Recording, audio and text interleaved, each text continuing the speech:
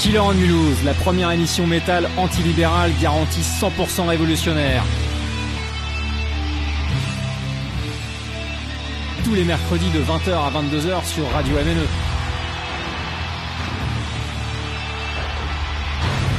Killer on Mulhouse, l'émission métal en or.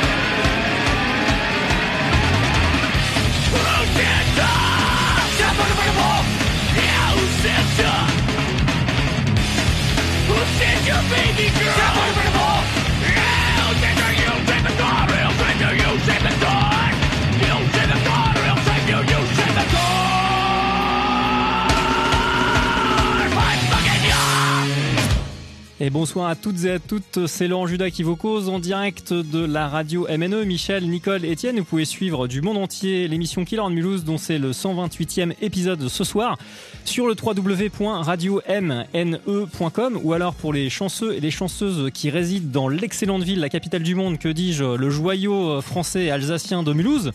Largement mieux que Strasbourg. Non, je rigole, je veux pas commencer par une polémique. C'est sur le 107.5 MHz, voilà, dans à peu près toutes les rues de Mulhouse. J'ai essayé de chez moi et ça marche à peu près, je vous jure, c'est assez incroyable. Voilà, que dire de plus pour l'introduction? Eh ben que une nouvelle fois, il y a l'interview d'un groupe et que ça fait justement bien plaisir. Et je vais les laisser se présenter. Est-ce qu'ils sont déjà toujours à l'antenne? Oui, allô. Oui. Allô. Est-ce que ça marche? Est-ce que la technologie fonctionne encore ce soir? Écoute, a priori, la technologie fonctionne parfaitement bien ce soir. C'est magnifique. Putain, c'est génial. Alors, est-ce que vous pouvez vous présenter pour celles et ceux qui n'ont pas reconnu votre voix? Parce que c'est pas évident quand même. Alors vas-y, je te laisse la primeur. Ok, moi c'est Ben. Je joue de la batterie pour Deficiency. Donc petit groupe bien mosellan. Donc t'inquiète, voilà. ça s'entend très bien. Ouais, je trouve pas trop moi. En tout cas, c'est des copains, vous êtes voisins de l'Alsace, donc voilà, c'est comme si vous étiez des locaux pour moi. Ah, ça fait plaisir. Tu dois être un des rares Alsaciens à nous accueillir de la sorte. C'est sans doute parce que je suis pas alsacien du tout, en fait, d'origine. Eh ben voilà, l'explication est toute trouvée. Est-ce que tu occupes d'autres postes officieux ou officiels au sein de la formation Deficiency qui existe depuis un paquet d'années maintenant, Ben? En plus de la batterie, je veux dire.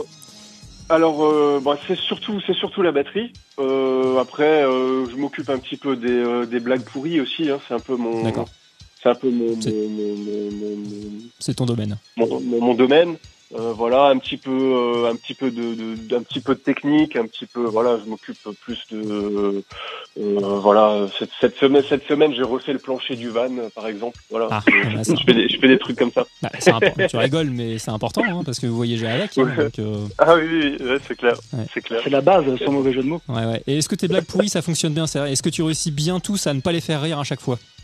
Alors, c'est pas évident, hein. Ça c'est vraiment le truc le plus compliqué, de faire des blagues et en rire tout seul. C'est toujours. Bah, faut dire qu'on rigole très facilement de tout aussi. Ah merde, du coup on peut pas trop savoir. Bah, écoute, je te propose Ben d'en raconter une tout à l'heure pendant une des pauses. Et merde. Des interludes. Non ou pas, t'es pas. Moi j'aime beaucoup ça, donc. Alors, bienvenue Ben, et merci de répondre à cette interview pour Killer on Mulhouse. Bienvenue à toi et bienvenue à Deficiency. Et donc, un deuxième musicien est à l'appareil, aussi au téléphone. Oui, ici présent. Donc, je suis Laurent, donc je suis le guitariste-chanteur de cette formation. Oui. Et puis voilà, je fais aussi plein d'autres choses à côté pour le groupe. À peu près tout le reste. Non, en tout cas, je ne fais pas les planchers des vannes. Il n'y a pas de leader dans le groupe. Je laisse ça à notre. Non, il n'y a pas de leader. J'écris les chansons et les interprète. Exactement, donc il n'y a pas de leader. Non, voilà, donc je suis très investi dans mes diverses tâches, donc on aura peut-être l'occasion d'en reparler un peu plus tard. Avant tout le guitariste-chanteur. C'est sûr, vous n'y couperez pas. Hein. D'ailleurs, Lorelai sera aussi un petit peu impliquée quelque part, même si elle n'est pas là. Au téléphone. Ah oui, mais elle était en train de monter un bout de clip là tout à l'heure. Tu vois, ça n'arrête jamais. Bien sûr qu'on parlera d'elle, hein, et on parlera aussi de Métalliste Production, évidemment. Tu n'y couperas pas. Alors, je vous propose, chères auditrices, chers auditeurs, et puis chers Deficiency, d'autant plus que c'est la première fois que je vous reçois par téléphone, certes, dans le studio de Killer on Mulhouse, mais en direct, hein, tout de même. Je vais faire une petite bio, hein, parce que ça évite aux musiciens de le faire, c'est extrêmement pénible pour eux. Moi, je détesterais ça à leur place, je les comprends très bien quand ils envoient chier les journalistes là-dessus. Donc je vais la faire, elle sera courte, rassurez-vous. Hein. Par contre, peut-être vous allez apprendre, enfin pas vous, hein, mais les auditeurs et les auditrices, y compris ceux qui connaissent un peu le groupe, vont peut-être apprendre un ou deux trucs. Alors... Le groupe finalement est né sous sa première forme en 2004 sous le nom de Black Edge, qui a officié de 2004 à 2008. Bon, il n'y a plus que toi maintenant, hein, Laurent, dans la formation originelle. Ouais. Alors les 4 zikos qui occupent la place dans le groupe, auto-classé trash mélodique, c'est l'étiquette que j'ai vue. Peut-être que vous en avez changé depuis vous-même. Non, on est toujours là-dedans. Ouais. C'est pas mal. Sont natifs du bassin houillé du Warrant. Je sais pas si je prononce bien. Le Varnt. Ouais, donc il fallait vraiment prononcer toutes les lettres comme à l'allemande. C'est plus simple que ce que je pensais. Mais c'est allemand, donc oui. Parfait. Faut y aller. Du Warnant. Alors, Moselle, originaire de la ville de Forbach, dont est originaire aussi Patricia Cass. Eh oui, c'est quand même pas... Pyramondel, mais oui, c'est juste à côté. Oh merde, ouais, bon d'accord, on se trompe de pas beaucoup. Non, mais c'est vraiment collé à Forbach. Ça touche, quoi. C'est quand même incroyable d'avoir une star comme ça, originaire du lieu, quoi. Alors, c'est une région naturelle qui a été investie dès 999. Vous notez la date quand même. Hein. Vous le retournez, ça fait 666 quand même, hein, c'était écrit. Par l'empereur Otton du Saint-Empire romain, qui fut évêque de Metz d'ailleurs. Et Warranta, qui est le nom de votre dernier album, 4e en date, 2022, qui est sorti tout récemment, c'est le nom finalement initial de cette région dont on a rappelé le nom là, Warnant. Varnt, pardon, putain, je vais pas y arriver en fait. Je vais échouer. Varnt.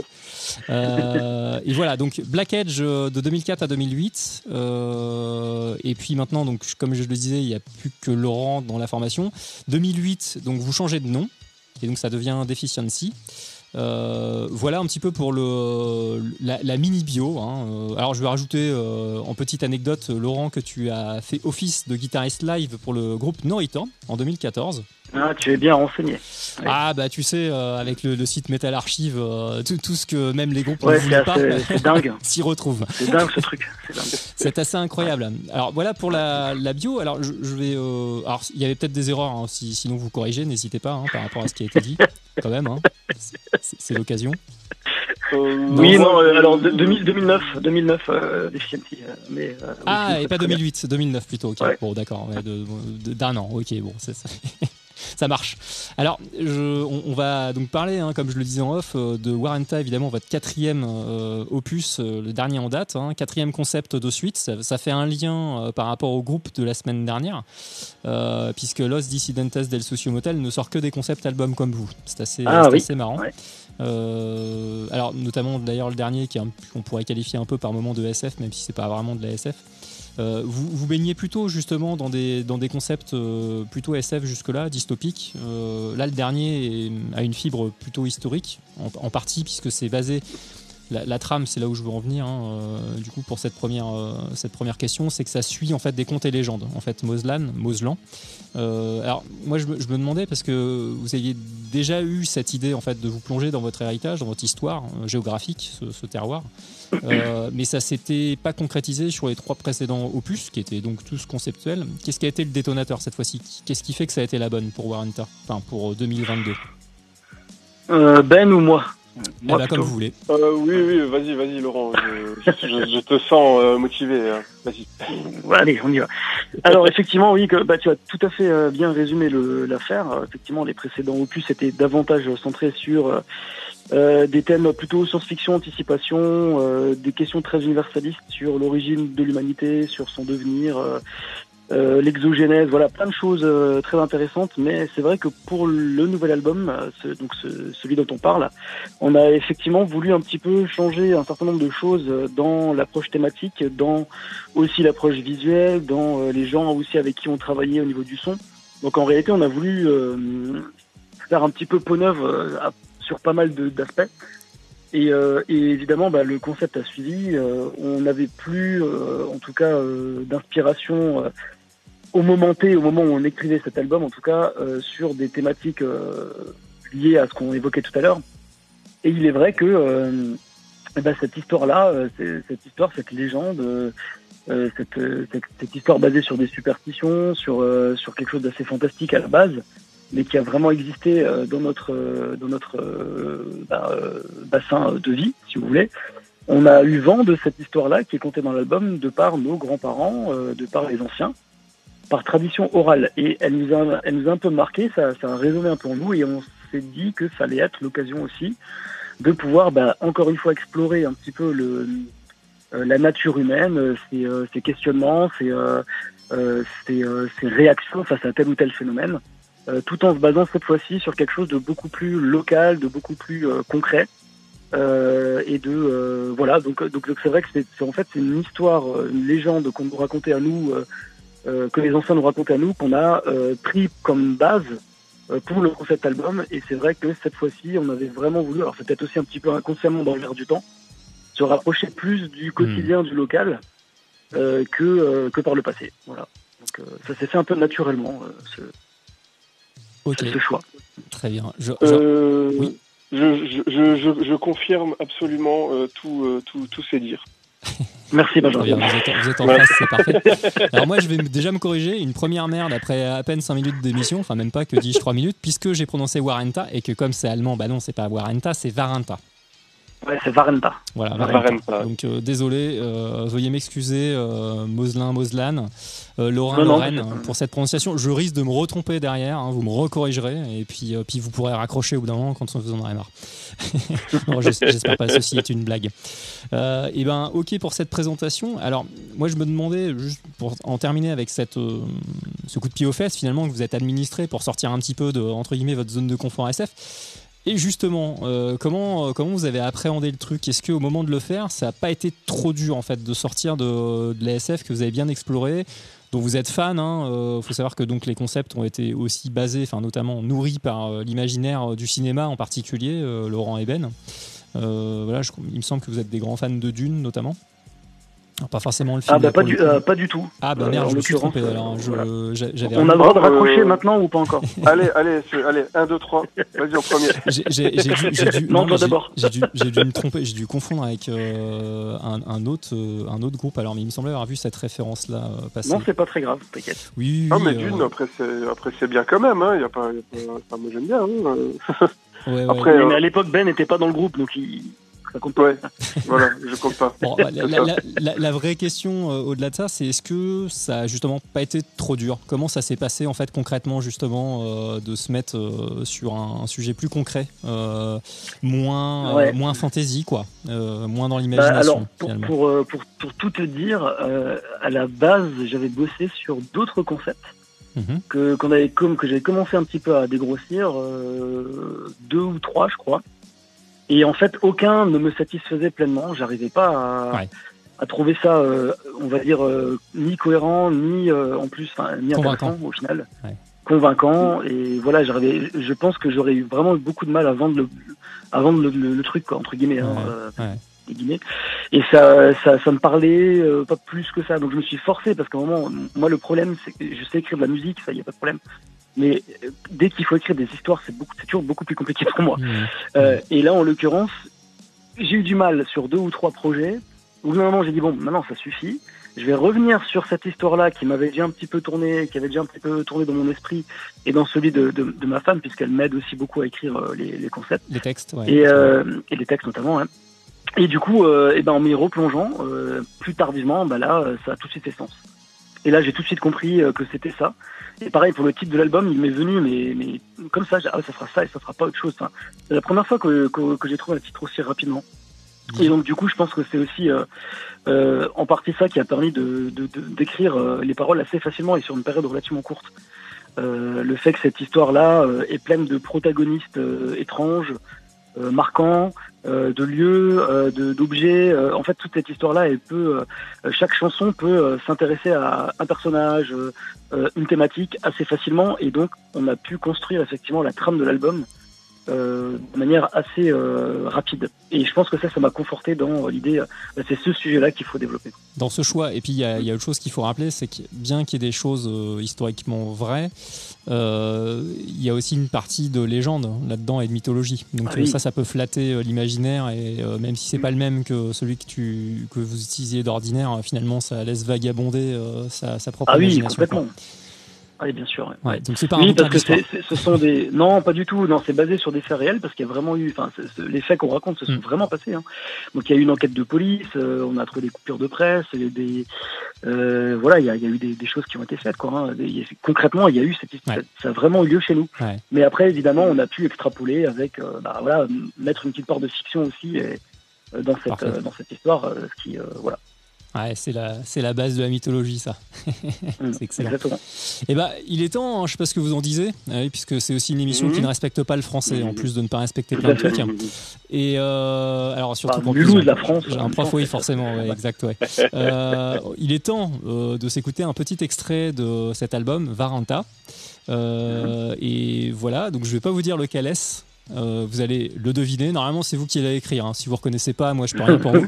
Non, mais je vous aiderai quand même. J'ai mes anti-sèches quand même sous le pif. Donc, il y aura 3 extraits et justement, ça sera comme ça suit une trame. Vous pourrez parler évidemment des personnages qui rentrent en ligne de compte et puis à quel moment de la narration on est, même si c'est pas un pur concept de A à Z, mais en tout cas quel passage de l'histoire ou de la légende c'est.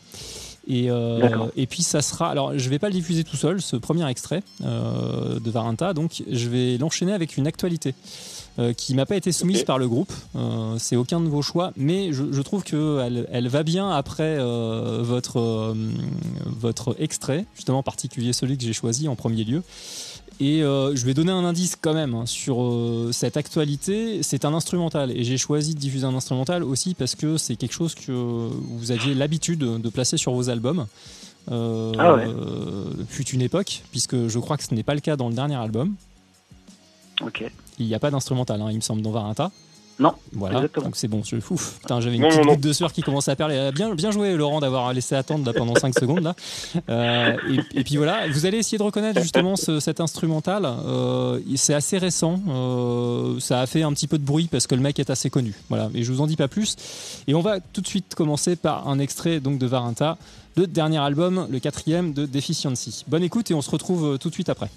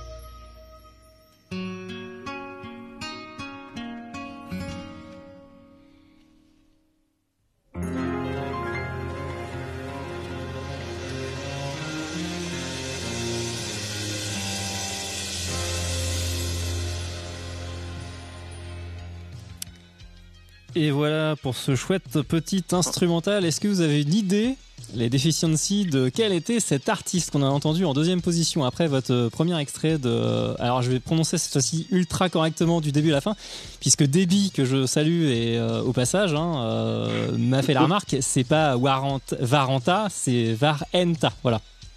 C'est ça. Voilà, Varenta. Exactement. Exactement. Est-ce que vous avez reconnu cet artiste instrumental ? Alors le premier groupe, je l'ai reconnu. Oui. Ah non, moi pas. Ah merde. Je sais pas qui c'est. Tu n'as pas reconnu tes propres lignes de batterie dessus, Ben ? Ah, mais c'est moi qui ai joué de la batterie en fait. Ah merde, putain, la vache. Ok, putain. On a des preuves en vidéo, ce n'est pas vrai ce que tu dis. Vous avez le syndrome de Metallica, c'est-à-dire que le meilleur batteur n'est pas le batteur de la formation, c'est ça ?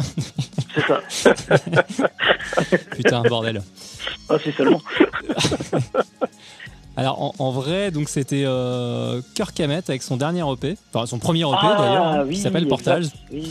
Alors je trouve que c'est le meilleur titre, qui d'ailleurs tiré finalement, c'est l'inspiration un peu western et il s'appelle High Plains Drifter, donc c'est l'homme des hautes plaines, c'est exactement l'adaptation dans sa tête du film avec Clint Eastwood, qui d'ailleurs doit être réalisé par lui-même, il me semble, de tête. Bon, ça je suis pas sûr. Et auparavant, donc on a eu droit à... Je vous laisse présenter le morceau. Ouais, vas-y Ben. C'était Black Book. Oui, oula, putain, c'est fou laborieux. Alors, est-ce que... j'ai dû réfléchir 2 secondes. Parce que c'est vrai qu'on a... On a les titres, comme les titres sortent à peu de choses près au moment où l'album sort, mais avant ça, il y a une longue période de travail où en fait on avait des titres... des titres de travail, des titres provisoires. Donc c'est vrai qu'on se mélange très régulièrement les pinceaux entre les Tu te mélanges très régulièrement les... Oui, mais tous les autres sont toujours là pour me remettre dans le rail. Voilà. Non, mais je taquine, mais en vrai je peux tout à fait comprendre, hein, c'est sûr. Alors qu'est-ce qu'on peut dire sur ce livre noir ? Ah, qu'est-ce qu'on peut dire sur ce livre noir ? Ben voilà, c'est l'illustration de ce qu'on évoquait tout à l'heure. C'est un des éléments sur lesquels on a pu écrire une chanson tout entière dans cette fameuse histoire, puisqu'a priori donc pour resituer dans cette légende qu'on raconte dans l'album, il y a une malédiction qui s'abat sur le bassin houillé, donc à l'échelle locale, là où on vit, à la fin des années 40. Et il se trouve qu'on va accuser une personne de sorcellerie qui lance des sorts en gros de malheur sur les personnes, sur le peuple du charbon. Et en l'occurrence, la sorcière pourrait tirer son pouvoir, selon des légendes germaniques, d'un fameux livre noir qui lui permettrait de prodiguer des incantations et lui donnerait son pouvoir maléfique. Donc voilà l'origine du fameux livre noir. Une sorcière, quoi, en quelque sorte. Pardon ? Une sorcière, en fait. Ouais, c'est ça, c'est exactement ça. Ouais, c'est une sorcière. Ouais. C'est de la sorcellerie. Donc le livre noir, donc ça c'est issu des légendes germaniques du 17-18e siècle. Et ça a été transporté évidemment chez nous, vu la porosité des frontières et le fait que notre région est basculée, la vôtre aussi d'ailleurs. Oui, de l'un à l'autre, d'un côté des empires du royaume. Oui. Voilà. C'est ça. Et du coup, le fameux livre noir doit être tout de même, pour délivrer ses pouvoirs, doit être, on va dire, béni par un homme de Dieu. Donc c'est pour ça qu'ils subrepticement ont glissé les feuilles du livre noir sous la nappe de l'autel pour que le prêtre puisse enclencher les maléfices. Voilà. Ouais, d'accord, désenvoûter, quoi, en quelque sorte, quoi. Ouais, il y a une histoire un petit peu comme ça. Voilà, donc c'est ça qu'on raconte en partie dans ce titre. Qu'est-ce qu'on peut trier du vrai du faux là-dedans ? Est-ce que la personne, c'est juste un personnage totalement mythologique, celle qu'on accusait, on va dire, ou est-ce que on a trouvé trace de cette personne-là physiquement avec un nom, même si... Non, elle a vraiment existé. D'accord. Elle s'appelait Ludmila, elle était d'origine roumaine. Puisqu'évidemment, elle a encore une fois des échos avec le présent. Hein. Souvent, c'est l'étranger qu'on accuse, c'est l'autre, c'est la peur de la différence. Donc, c'était déjà le cas, évidemment, il y a bien longtemps, et de tout temps d'ailleurs. Et puis, évidemment, oui, donc il y a même eu une expédition punitive qui a été organisée, elle a dû se planquer, etc. Enfin, c'était assez chaud, quoi. Ouais. On reparlera de cette Ludma, si vous voulez bien, par la suite. on va pas tout gâcher du suspense, c'est un personnage pivot en fait. C'est, j'imagine, elle qu'on voit sur la pochette du disque. Ah, peut-être. Ah, peut-être. Pas encore, pas sûr. Alors, ok, très bien, c'est parfait. On va en garder sous le coude peut-être. Alors, Laurent, finalement, et Ben, vous avez fait une bonne transition tout à l'heure. Alors, ce n'est pas forcément, on va dire, ma deuxième question, mais je vais le garder en tête, on va dire du relais que vous faites par rapport aux histoires oralement dites, en fait, par vos aïeux. Alors, moi, je me demandais, en fait, parce qu'on va rappeler un petit fait historique, là, ça tombe bien, tu parles de ça, Laurent, c'est une très bonne chose. Donc, les 9 compositions plus un bonus suivent cette trame dont on parle, celle de narrer des histoires et légendes de Moslan. Il y a eu un exode vraiment massif en 39-40, pardon.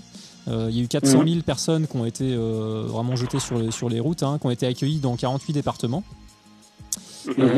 Alors il y a eu un clip qui a été tourné puisqu'on est vraiment en plein dans la partie historique dans le parc Explore Vendel, du coup si ça se prononce comme ça, et le musée tu as dit Ben Vendel, ok, ouais, Vendel, voilà. Et dans le musée de la mine de Petite Rosselle, voilà, un clip qui a été tourné avec le concours de Psyrus Studio. On peut saluer Damien et Jennifer. Coucou Psyrus. Salut. Est-ce que, alors, une question qui me taraude là-dedans, c'est est-ce que on voit bien, donc vous avez poussé quand même le concept historique assez loin quand même, voilà, pour que ça soit, on baigne dans cet univers-là. Je me demandais par rapport à ce musée, est-ce que vous êtes allé dans des zones interdites au public? Eh bien oui. J'ai répondu trop vite. Non, vas-y. C'est très bien. Oui, effectivement. Alors, il faut savoir que ce musée du parc Explore Vendel, c'est un vrai carreau minier qui a été exploité pendant des années. Moi, je suis pas prof d'histoire géo, donc je connais pas les dates. Mais 86, il va fermer. Merci. Son exploitation. C'est relativement récent en fait, ouais. Oui, voilà. Mais en fait, c'est un vrai carreau minier avec tout ce qui s'y passe autour, qui a donc été converti en musée. Donc les lieux, en fait, on visite les vrais lieux de ce carreau, donc les lieux qui ont été aménagés pour l'ouverture au public, aménagés, sécurisés, tout ça, forcément, c'est la partie musée, mais on a eu la chance en fait d'avoir entre guillemets les portes ouvertes à quasiment toute l'infrastructure, donc des zones. On a effectivement fait des tournages dans des zones qui n'étaient absolument pas ouvertes au public. Et voilà, donc c'est vraiment intéressant de voir en fait des zones qui sont vraiment restées dans leur jus. Donc c'était vraiment une super expérience. Ah, tu m'étonnes. Vous avez eu droit au backstage space, quoi. Ah là, c'était backstage total. C'était la salle des machines, le groupe électrique qui alimentait tout ça, parce que il fallait une puissance assez monstrueuse quand même pour tu m'étonnes. pour tout ce qui se passait là en dessous. On a eu accès à tout ça et on remercie vraiment toute l'équipe du Parc Explore, parce qu'ils ont vraiment été à nos côtés, très coopératifs. Ils nous ont ouvert toutes les portes avec toutes les clés possibles. Et ça a été même pour nous une grande découverte, parce que c'est pas forcément des lieux que de notre vivant nous on a pu voir, puisque on évoquait fin d'exploitation 86, on est né pour la plupart dans le groupe, enfin pour une partie du groupe après. Je ne parle pas de Belle, pas du tout. Bordel, les sales petits jeunes. Ah oui, c'est ça. Moi, j'avais 5 ans. 5 ans, généralement, on visite pas ce genre de musée. Mais... c'est vrai. Donc voilà, donc c'est vrai que nous on a aussi pu découvrir même nous des choses sur notre patrimoine industriel et voilà. Puis dans la famille on a des mineurs, donc moi j'avais pu faire le musée avec mon beau-père qui a travaillé à la mine et qui a travaillé vraiment dans ces lieux-là, quoi. Ça, et donc avec la visite privée avec la visite du musée, avec le beau-père qui te dit là on était là, on a fait ça, c'est passé ça. Enfin c'est assez dingue en fait. C'est clair. De pouvoir revivre ces moments-là, quoi. Ouais, donc chouette moment. Non, puis vous parliez de l'autorisation, ils ont été aux petits soins. Moi, je pense que c'est au-delà. Ils ont dû être ravis qu'un groupe leur demande en fait, leur fasse une telle demande, non? Ouais, ravis, je sais pas, parce que c'est vrai que ça. Je pense qu'ils étaient plutôt surpris parce que d'habitude ils ont plutôt des demandes de tournage majoritairement autour de reportages télévisés, presse locale ou nationale, ou bien sur des reportages sur l'activité ou autre, ou des émissions culturelles, patrimoine. Mais là, c'est vrai que c'est la première fois qu'il y a un groupe de musique et en plus de métal, qui a tourné une vidéo là sur ce site. Donc ils ont été à l'écoute. J'ai envie de dire, au début c'était pas forcément le gagné, mais après on s'est vu plusieurs fois, on s'est rencontrés, il y a eu des dossiers de montée, il y a eu des étapes, on va dire, jusqu'à ce qui donne le feu vert, et puis au final le résultat, vous le voyez par la mise en image des excellents Cyrus, et puis on est super content du résultat en tout cas. Ouais, donc ça c'est pas fait juste en un claquement de doigts quand même. Il a fallu montrer un petit peu de patte blanche, puis ils ont dû regarder un petit peu le concept, quoi. Ouais, je suppose qu'ils ont fait aussi je n'ai pas trop parlé avec eux, mais je suppose qu'ils ont dû faire un petit peu aussi leur recherche sur qui on était, d'où on venait, l'imagerie du groupe, après j'ai passé un espèce d'entretien aussi devant quand même. Ouais, devant le directeur technique, la chargée de com, j'avais revêtu une très belle chemise. Ici, a priori, je me suis pas trop mal débrouillé puisqu'ils ont dit oui. Comme pour un entretien d'embauche, la vache. Ouais. Bon, tu vois, comme quoi, moi, je me serais dit qu'en fait, le lieu allait être vraiment très content qu'il soit, on va dire, utilisé pour ça, parce que je m'étais dit qu'effectivement, c'était, alors la première, je savais pas, mais bon, là, tu l'apprends. Mais en tout cas, que c'était assez peu commun et que du coup, ça fait de toute façon une exposition pour eux, même si c'est pas l'exposition habituelle des écoles, des profs, quand bien même t'es prof, là, tu y vas pas en tant que prof. Donc qu'un groupe de musique demande à investir le lieu, tourne carrément un clip de danse, ça fait nécessairement de la pub, c'est plutôt bien en fait. Oui, c'était aussi le deal quelque part du retour de monnaie pour eux, c'est la mise en avant du site dont nous avons allègrement parlé, et nous d'ailleurs on continue à le faire puisqu'il est magnifique. Donc si vous passez par la Lorraine, sans mauvais jeu de mots non plus, il faut absolument que vous fassiez un petit stop au Parc Export Vendel. Et voilà, c'est noté. Il y a aussi d'anciennes mines de potasse qui sont assez ressemblantes sur certains organes en Alsace, pas très loin de Mulhouse, juste en périphérie presque. Mais carrément, ça a l'air d'être vraiment, vraiment très bien. Puis c'est forcément avec le beau-père qui en a fait partie, ça devait être d'autant plus intense, on va dire. Ça c'est clair. Ouais. Alors c'est ça que je veux dire, c'est que vous avez directement fait le lien, c'est-à-dire que parmi vos parents, on va dire, il y avait des gens qui ont travaillé dedans, donc il y avait un lien direct familial. Moi, je vais juste revenir sur l'exode, puisque c'est vrai que c'est un vrai traumatisme, ça, de devoir partir de chez soi. Est-ce que dans votre famille, Laurent notamment, toi tu as un grand-père italien et puis un grand-père polonais, si je dis pas de conneries, si l'information mais tu es très bien renseigné, dis-moi. Est-ce que ces deux grands-pères ont subi cet exode? Oui, bien sûr, oui. Dans l'histoire familiale, ça a été le cas, évidemment. Donc, les familles ont été un peu éclatées aussi. Donc, par exemple, mon arrière-grand-père n'était pas avec mon arrière-grand-mère et mon grand-père. Donc, durant plusieurs mois, voire années, je crois même plusieurs années. Il a été séparé de sa femme et de son enfant. Ouais, exactement. Donc, il y a eu effectivement ce traumatisme-là. Après, mon grand-père était assez jeune quand ça s'est passé. Il était adolescent, quoi. Mais effectivement, oui, c'est des choses qui ont marqué, quoi. Et puis, mes deux grands-pères, en fait, ont travaillé à la mine. Donc les deux, ce sont des immigrés qui sont venus en France pour notamment attirés par le travail, comme beaucoup à cette époque-là. Donc, et puis Ben aussi, je crois, de ton côté. Oui, pareil. J'avais un grand-père d'origine tchécoslovaque, donc. Qui est arrivé en fait ici suite à la guerre et qui a travaillé pendant je dirais il a travaillé presque toute sa vie, parce que si c'est 45 jusqu'à la fermeture de la mine, c'est ça, ça fait 40 ans en fait, c'est ça. Alors j'ai pas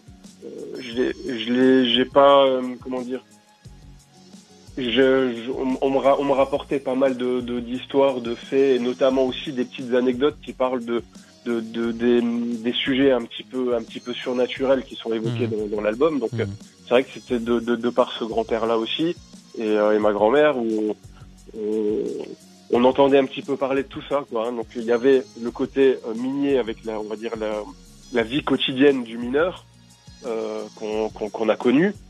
mais aussi ces petites anecdotes qui sont plus du début du siècle dernier, quoi. Mais c'est vrai que tout ça, c'est des choses qui nous ont touchés directement, en fait. Est-ce que au niveau des histoires du quotidien de la mine, c'est un peu comme pour la guerre. Enfin, ce qui est dit habituellement de manière générique, c'est que généralement les personnes qui l'ont connu ne la racontent pas beaucoup, à de rares exceptions près. Enfin, en tout cas, pas d'eux-mêmes comme ça au détour d'une soirée. Il faut vraiment leur tirer un petit peu les verres du nez. Ou est-ce que non, sur leur travail dans les mines, c'est quelque chose qu'ils abordaient volontiers en famille? Sur le travail, c'était peut-être plus simple, j'ai envie de dire, parce que c'était, en fait, il y avait une espèce de grosse communauté de mineurs, donc en fait, tout le monde était, pas tout le monde, mais une grande partie des gens étaient concernés par ça. Là, je parle peut-être plus de la génération de mes parents, la mienne, la nôtre, un petit peu moins, parce que, forcément, ça a fermé dans les années 80, donc voilà, c'est là que ça a pris fin, tout ça. Après, effectivement, moi, j'ai souvenir de mon enfance ou d'adolescence, ou même encore un peu plus récemment, on discutait régulièrement du travail de mon grand-père. Il n'avait pas de problème à en parler. Par contre, sur la guerre, c'est vrai que c'était différent. Il fallait plus que le sujet soit amené d'une certaine manière et que, effectivement, au bout de quelques minutes, voire heures, ça commence à lui raviver des souvenirs. Et mais il en parlait aussi de ces moments-là. Pas de la même manière forcément, mais j'ai noté, moi, ça m'a toujours surpris vis-à-vis de lui, un certain détachement vis-à-vis de ce qui s'est passé. Il racontait ça comme si c'était normal, comme une activité ou une autre, quoi, en fait. Ouais, il y a même des faits assez traumatisants de la guerre, se planquer dans la cave parce que les nazis débarquent, ce genre de choses, des trucs un peu. Nous, on serait flippés, et il raconte ça un petit peu de manière détachée, mais je pense que c'est aussi l'état d'esprit des gens ici, qui n'ont pas connu forcément des jours faciles au quotidien, avec le travail, avec la misère, avec tout ça, qui fait que mais ça fait partie de notre culture familiale, locale, mais aussi de la culture humaine, tout simplement. Donc c'est toujours très intéressant de pouvoir discuter. Moi, j'ai beaucoup de regrets de ne pas avoir plus pu en parler avec les anciens. Puisque maintenant, c'est vrai que tous ceux qui ont connu cette période-là, tout doucement disparaissent un peu les uns après les autres. En tout cas, dans notre cercle familial, moi, j'ai plus personne aujourd'hui. Donc, voilà. Bon, j'espère que ça va. On n'a pas rendu trop triste tout le monde. On a plomvé l'ambiance. Non, mais c'est la vie. Sinon, on fait du métal. On fait avec c'est très bien pour les dépressifs. Voilà. Et on prépare des blagues pourries aussi, mais voilà, ça sera. J'ai rien. Ça sera. Après, rien sous le coude, mais tu vas trouver après une première partie extrêmement glauque, très très profonde et très triste. On aura une deuxième partie très Patrick Sébastien. Donc préparez les serviettes. Super. Nettoyez la nappe et puis non, je rigole. On va quand même continuer d'écouter du métal. Donc le métal, c'est quand même majoritairement pas très drôle, la plupart du temps. Là, je suis un peu déçu. Je pensais que tu allais nous mettre les sardines dans la foulée, quelque chose comme ça. Les serviettes. Oui, les serviettes. Alors non, je vais continuer avec des trucs méchants. Et d'ailleurs, le premier truc qu'on va s'écouter des 3 morceaux qu'on va. Alors, il y a un interlude entre les deux, une sorte d'interlude, on va dire. Alors là, il y a 2 de vos choix. Alors, je ne sais plus quel musicien du groupe, par contre, avait contribué à ces choix. Vous allez les retrouver, je pense, avec les artistes, quand vous allez les entendre. Mais voilà, en tout cas, il y a 2 de vos choix et on terminera. Ça sera une petite triplette, voilà, avec un instrumental entre le premier et le 3e morceau. Je crois alors non, ça sera pas lui. Je diffuse rarement 2 fois, à part un EP ou un album de la semaine, je diffuse rarement 2 fois le même artiste dans une émission. et donc il y aura un 2e extrait de Deficiency et c'est pareil, ça va être la surprise. Vous allez devoir vous dire tiens lequel il a choisi en 2e. Je trouve très très bien et puis on en discutera après. Je sais pas si la base est 50-50 histoire légende ou si c'est plus histoire et moins légende ou l'inverse. Mais ça sera vous qui nous direz après ces 3 petits extraits. Bonne écoute et on se retrouve tout de suite après si vous le voulez bien. Vous êtes toujours sur Killer News épisode 128 avec Deficiency en direct par téléphone dans le studio de Radio MNE.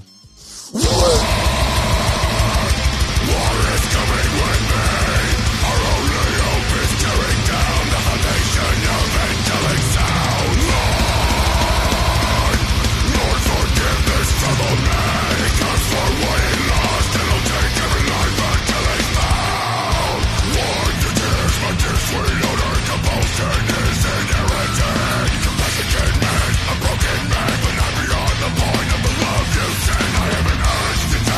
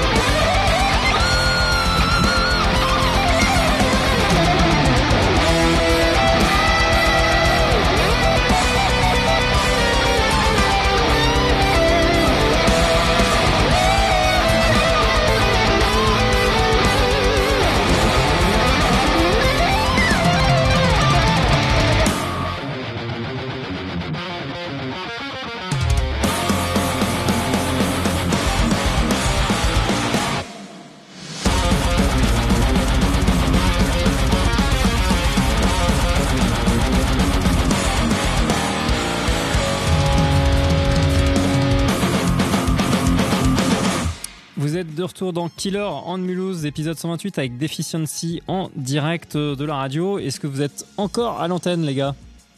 Bien sûr. Putain, oui, impeccable. Là nous sommes. Ça fonctionne du tonnerre. Alors, quel est ce deuxième extrait qu'on vient de s'entendre ? Très heavy metal, très mélodique. Ouais, c'est Lumpen Doctor. Bien joué. Exactement. Ouais. En même temps, c'était facile, quoi. Ouais, parce que oui, effectivement, tu dis dans le titre. Bon, on sait jamais. Hein, peut-être t'aurais pu t'emmener les pinceaux. Hein. Alors, je l'ai passé après 2 autres morceaux. Est-ce que vous avez reconnu les artistes avant qu'on parle de ce fameux Lumpen Doctor ? Vous avez reconnu les groupes ? Alors, le premier, je crois. Le deuxième, je n'en suis pas sûr. Pas sûr. Alors, vas-y, ton essai pour le premier groupe, ça serait ? Alors, je pense que c'est Whitechapel. Ah bah bravo, parce que c'est pas si évident que ça. Pardon. Parce que ce titre-là que j'ai choisi, donc l'album est quand même assez varié. Hein, c'est issu du dernier album qui s'appelle Keen, qui est vraiment pas mal. Il y a des trucs qui sont quand même plus mélodiques que ça, avec du chant clair. Là, il a même une teinte de black metal, moi je trouve, carrément. Je trouve sur le premier riff, qui est très très furieux. Donc bien joué, c'est le morceau To The Wolves. D'accord, ok. Et cool. En deuxième... Allez Ben, à toi. Hein, donc Laurent a répondu, il a bon. Laurent, Ben, c'est à toi. Alors, je dois t'avouer que je n'ai absolument aucune idée de ce titre. Bien. Voilà. Super. Je donne ma langue au chat. Bel état d'esprit, le mec il refuse même de combattre, quoi. Et j'espère que c'est pas un de tes choix, Ben. Hein. Sinon tu vas passer pour un con. Non, en plus, non, je rigole parce qu'en vrai là c'est pas facile puisque ça ne chante pas. C'est pas du tout à l'image de la musique. Il y avait un petit côté Thomas Newman dans le truc, mais je sais pas trop. Alors ça fait partie. Alors malheureusement c'est un groupe qui a arrêté sa carrière. Ah. Est-ce que ça vous met sur la voie ? Il a beaucoup. Hein. Alors deuxième indice. Normalement, ils avaient un diptyque sous le coude et le dernier album qui sort, du coup, est le premier volet. Alors c'est con, on aura peut-être jamais le deuxième volet. Je l'ai. Et donc ? Je crois que je l'ai. Est-ce que ce serait pas Textures ? Bravo, bien joué. C'est 100% de bonne réponse, Laurent. Ah, mais oui, mais bien sûr. Et donc c'est Z-Man ou Z-Man, Z-Man, allez on va dire, donc paru sur Phénotype, très très belle, très beau morceau en fait. Exactement, oui. Oui. Heureusement que tu as donné l'indice parce que là je l'aurais pas retrouvé. Ouais, de néo-musique classique on va dire, mais c'est extrêmement bien réussi je trouve. 2016, donc normalement il devait y avoir Génotype en 2017. Voilà, ouais, c'est ça. Il y a le phénotype et le génotype, et en fait il n'y a pas eu. Ils ont en fait, non. sombré corps et âme et ils ont arrêté là. Après, je crois 6 albums studio ou 5 peut-être.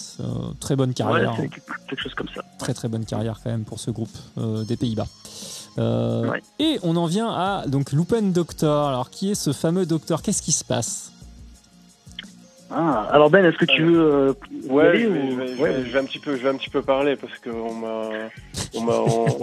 m'a déjà suggéré quoi je ne parlais pas assez, alors je vais en dire un peu plus. Alors oui, c'est ça. Pour une fois, tu peux. Alors, le Lumpen Doctor. Le Lumpen Doctor, c'est donc en traduction littérale le docteur des chiffons, le docteur des torchons. Mmh. Alors c'était une espèce de médecin charlatan, hein, quelqu'un qui dans les familles qui dans ces fameuses légendes, hein, on retourne dans le passé, donc ces familles qui avaient des problèmes de santé, des maladies soi-disant prodiguées par la fameuse Lunma, donc on parlait tout à l'heure. Pour soigner ces gens-là, ce Lumpen Doctor proposait ses services il prenait des torchons qu'il mouillait et qu'il disposait un petit peu partout. Alors, je sais pas exactement, est-ce que c'était autour de la maison, il suspendait ça aux fenêtres, mais en fait, c'était sa méthode en fait pour chasser le mal. Voilà. C'est un peu l'explication générale de ce personnage. Alors, tout à fait. On parlait du côté sombre du métal, hein.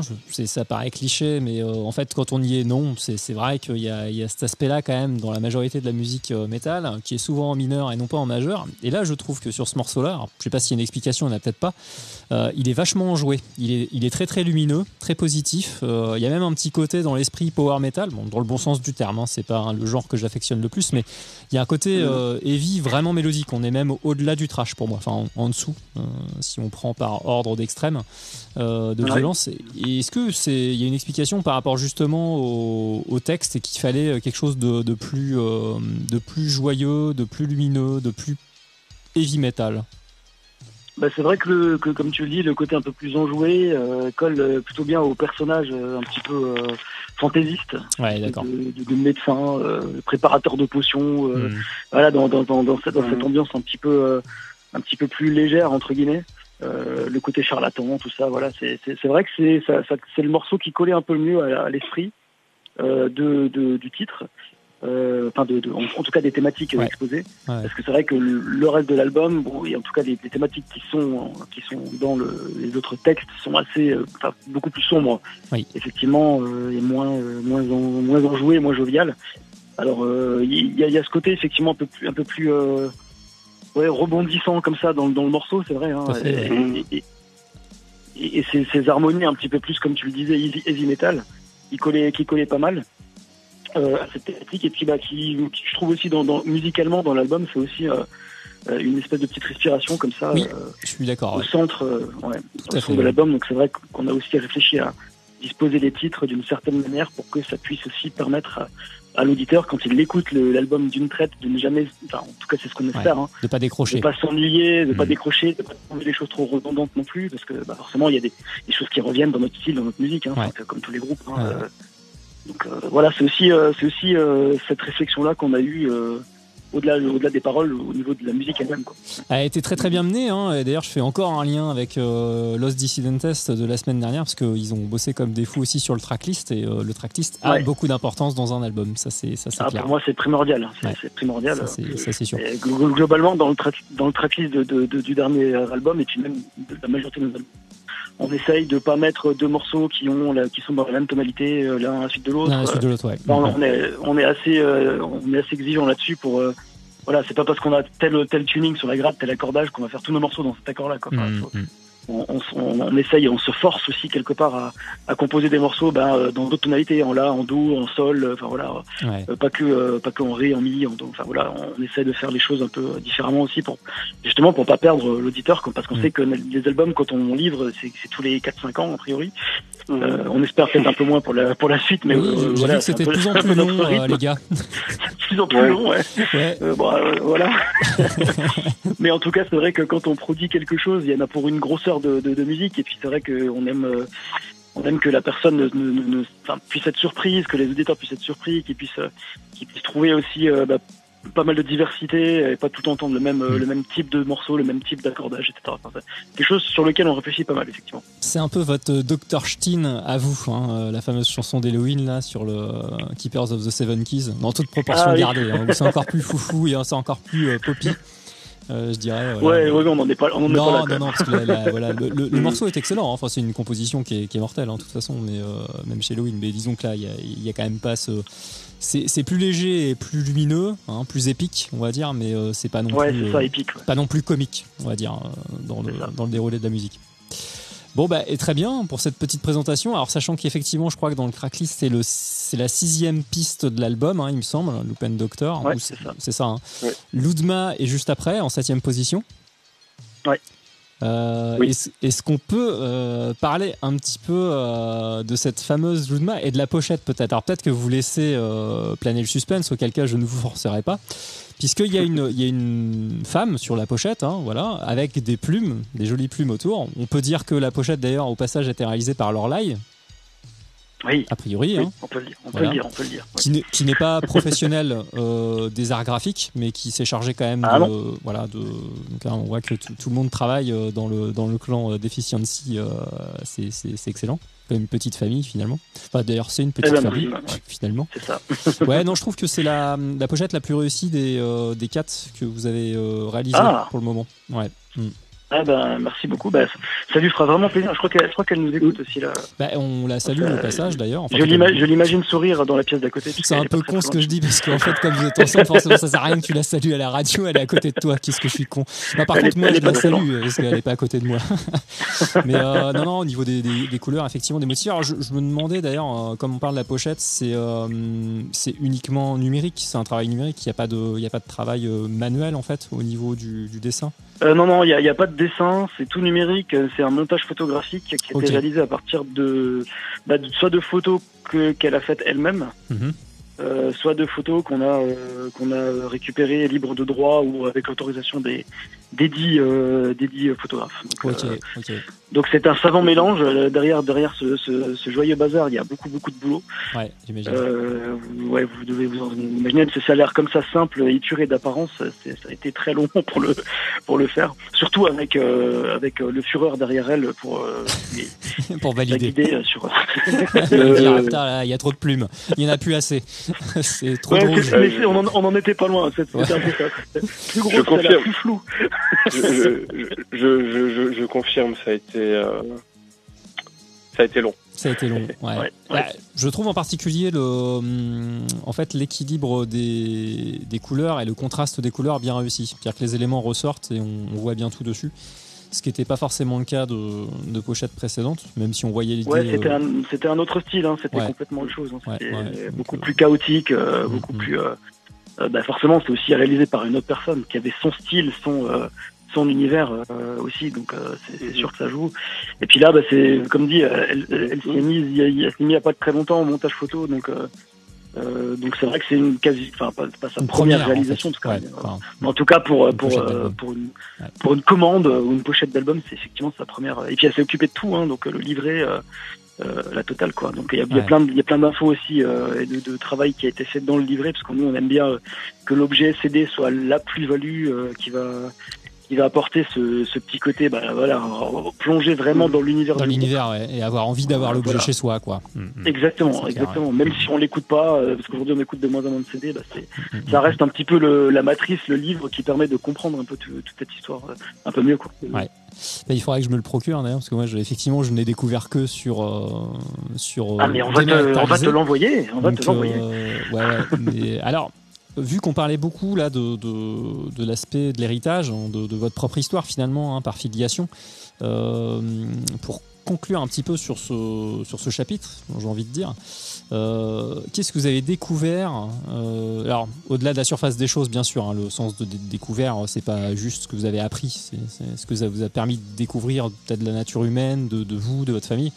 Et compris de cet héritage, alors je me dis à l'issue de ce long processus de réalisation de l'album, qu'est-ce qui vous en reste en fait, en gros, qu'est-ce qui va le plus marquer, qu'est-ce qui vous a vraiment, qu'est-ce qui va laisser une trace. Et alors pour aller plus loin, Laurent, donc t'es prof d'histoire, si je ne m'abuse. Oui, c'est ça. Donc en étant en plein dedans, puisque c'est quand même ce que tu fais tous les jours finalement avec des élèves, avec en plus la notion tu parlais de la tradition orale, des histoires qu'on transmet ou des légendes qu'on transmet, là finalement tu fais un peu la même chose d'un point de vue éducatif, pédagogique avec des enfants. Est-ce que tu perçois un décalage sur cette histoire-là on va dire que tu as approfondi pour l'occasion de Varenta?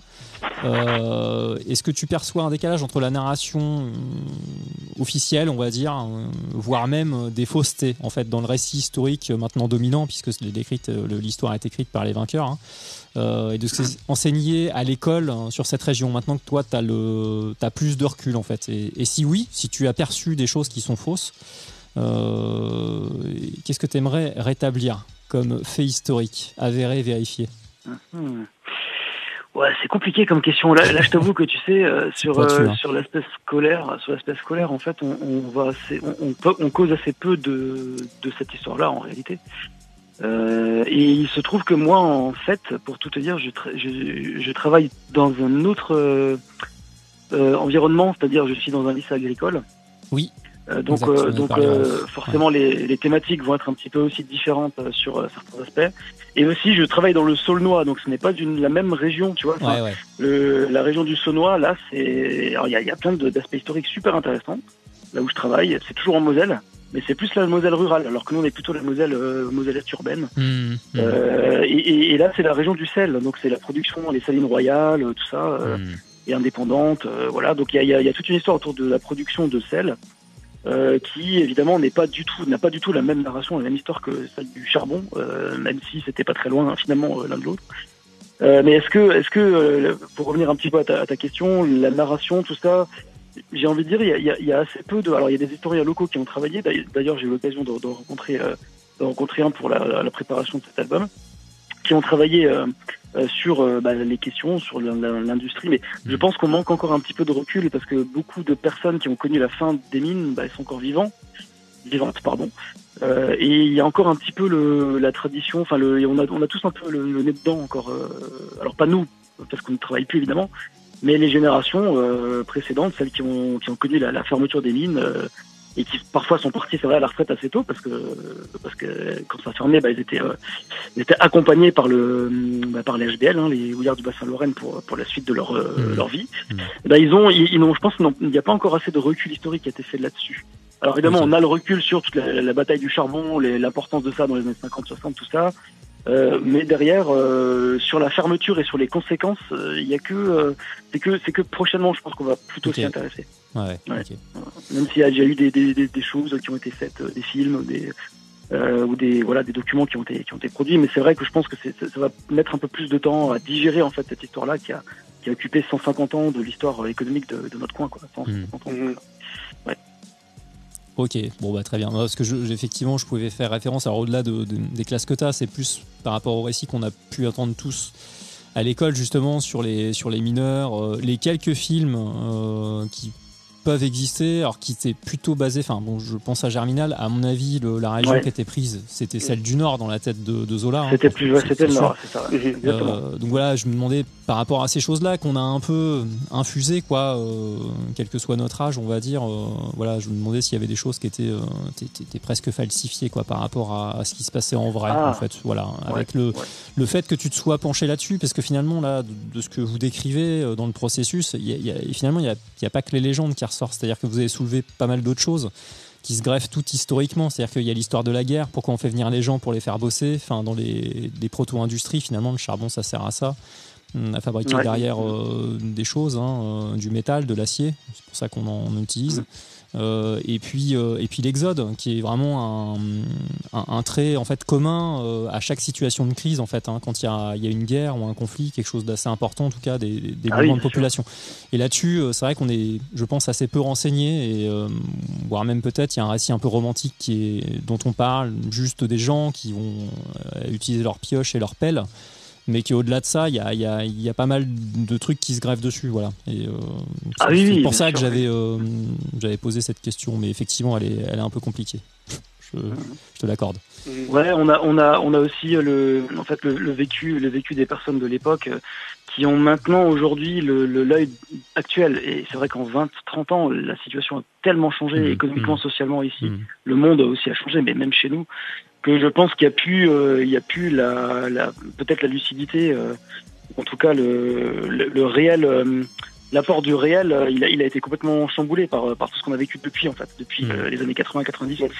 Donc c'est vrai que ça peut jouer, parce qu'on parle de la montée du racisme, on la voit chez nous aussi, partout, et c'est vrai qu'on a l'impression que à cette période-là, il y avait moins ça, parce qu'il y avait la solidarité entre les mineurs, il y avait ces communautés, mais en fait, quand on se replonge dans l'histoire, l'histoire qu'on raconte, c'est quelque part, on se rend compte que c'est pas forcément vrai, parce que la fameuse Joudma qui vient, alors je me rectifie, c'est de Pologne, c'est pas de Roumanie, pas de Roumanie, c'est de Pologne, et on va tout de suite l'accuser elle, parce qu'elle est étrangère, et parce que c'est une autre, c'est l'alter qui n'est pas accepté. Donc c'est vrai que l'image qu'on a un peu de toute cette communauté soudée qui a pu exister, forcément, peut-être un peu plus tôt, peut-être pas tant que ça, parfois en tout cas. Ouais, mais ok, merci pour ces explications, c'est très intéressant. Mais il n'y a pas de quoi. Alors, on va peut-être. Alors, tu parlais, Laurent, je crois que c'était toi, Laurent, du fait que vous ayez un petit peu tout changé. Hein, il me semble que c'était toi, Laurent. Donc, la personne qui allait produire l'album, c'est effectivement, par le passé, c'était quelqu'un d'un petit peu connu dans la scène métal. Hein, on peut dévoiler son nom, on peut le saluer, qui avait bossé, je pense, sur au moins, je crois, 2 albums d'Efficiency. Ouais, c'est ça, ouais. Je parle de Poitvin, hein. David Pauvin, ouais, Pauvin, pardon. Pauvin, ouais. Et donc cette fois-ci, c'est plus lui, mais on va s'écouter un petit morceau qui va faire le lien. En tout cas, ça lui fera un petit salut, un petit coucou. Hein. Sans doute qu'il ne nous écoute pas, évidemment. J'ai une vague idée de qui de la suite. Ouais, c'est ça. Alors, je vais en profiter pour après ce petit clin d'œil qui est un vrai choix de toi, Laurent. Je vais le dévoiler dans ce que tu m'avais proposé de passer ce soir. On peut proposer un album, si vous êtes toujours OK, donc de Varenta à gagner pour les auditrices et les auditeurs qui ne pourront pas appeler, mais qui pourront laisser un message soit sur le mur de Deficiency, soit sur le mur de Killer on Mulhouse, comme vous voulez. Ça. Est-ce que c'est toujours OK ? Mais bien sûr. Ouais, sinon vous passez un peu pour des gros enculés à l'antenne. Non, on veut pas. Je déconne. Attends, faut que je demande autorisation au label quand même si on a le droit. Oui, d'accord. Bon. Demande à toi-même. T'as fait ta demande à toi-même. C'est pratique d'être son propre patron par moment. On peut piquer dans sa propre caisse. Je vais enchaîner donc avec un blind test que, comme vous le savez, enfin vous le savez peut-être pas, je sais pas si vous avez déjà écouté l'émission une fois ou deux, je fais souvent un blind test. Donc qui fait extrêmement souvent un bid, presque à chaque fois finalement que je fais un blind test. Donc la plupart du temps, j'essaye de diffuser une reprise d'un morceau pas du tout métal par un groupe de métal, ce que je trouve infiniment plus intéressant, je me répète, que des groupes de métal qui reprennent des groupes de métal. Alors je dis pas qu'il y a toutes les reprises sont nazes de groupes de métal, d'autres groupes de métal, mais très souvent c'est trop respectueux, c'est assez académique, enfin bon bref, ça n'apporte pas grand chose. Et là c'est un peu une exception, quand bien même malgré tout le groupe de métal qui va reprendre un titre de métal reprend vraiment un groupe qui n'est pas du tout de sa niche musicale. D'accord. Donc malgré tout, il y a un décalage qui est très intéressant. En plus, ça va bien au groupe qui reprend. C'est toujours énigmatique mes blind tests quand je les lance. Je pense que la voix va pouvoir vous aider beaucoup. Alors je t'avoue qu'au téléphone c'est l'enfer, mais alors ok, je pense que rien ne va vous aider du tout, mes pauvres Laurent et Ben. Mais par contre, les auditeurs et les auditrices vont peut-être pouvoir. Non, je suis sûr que les auditeurs et les auditrices aguerris au métal vont reconnaître le groupe qui reprend. Une partie va réussir à reconnaître la scène qui est reprise. C'est un des acteurs majeurs qui a eu une grosse coupure, je vais continuer un peu les indices, durant les années 2000 et qui est revenu relativement récemment avec des albums de bonne qualité en plus. Une scène qui a été maudite par les courants traditionnels, on va dire hard rock et heavy metal, qui lui ont mis sur le dos à ce courant-là la chute commerciale ou désintérêt, on va dire, d'une partie du public métal, ce que je trouve assez faux.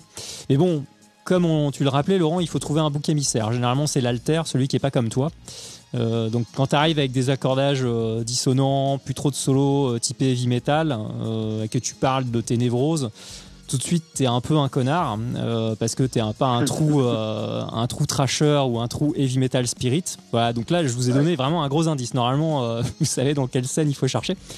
Mais en l'occurrence, ce groupe-là maintenant est très respecté. Son compositeur principal est un très très bon musicien.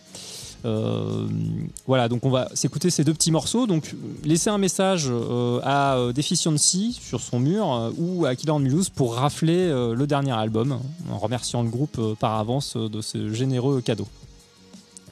C'est parti. Alors on commence par le petit lien de production avec Deficiency quand même avant le blind test. Okay. Hop, c'est parti, on se retrouve après.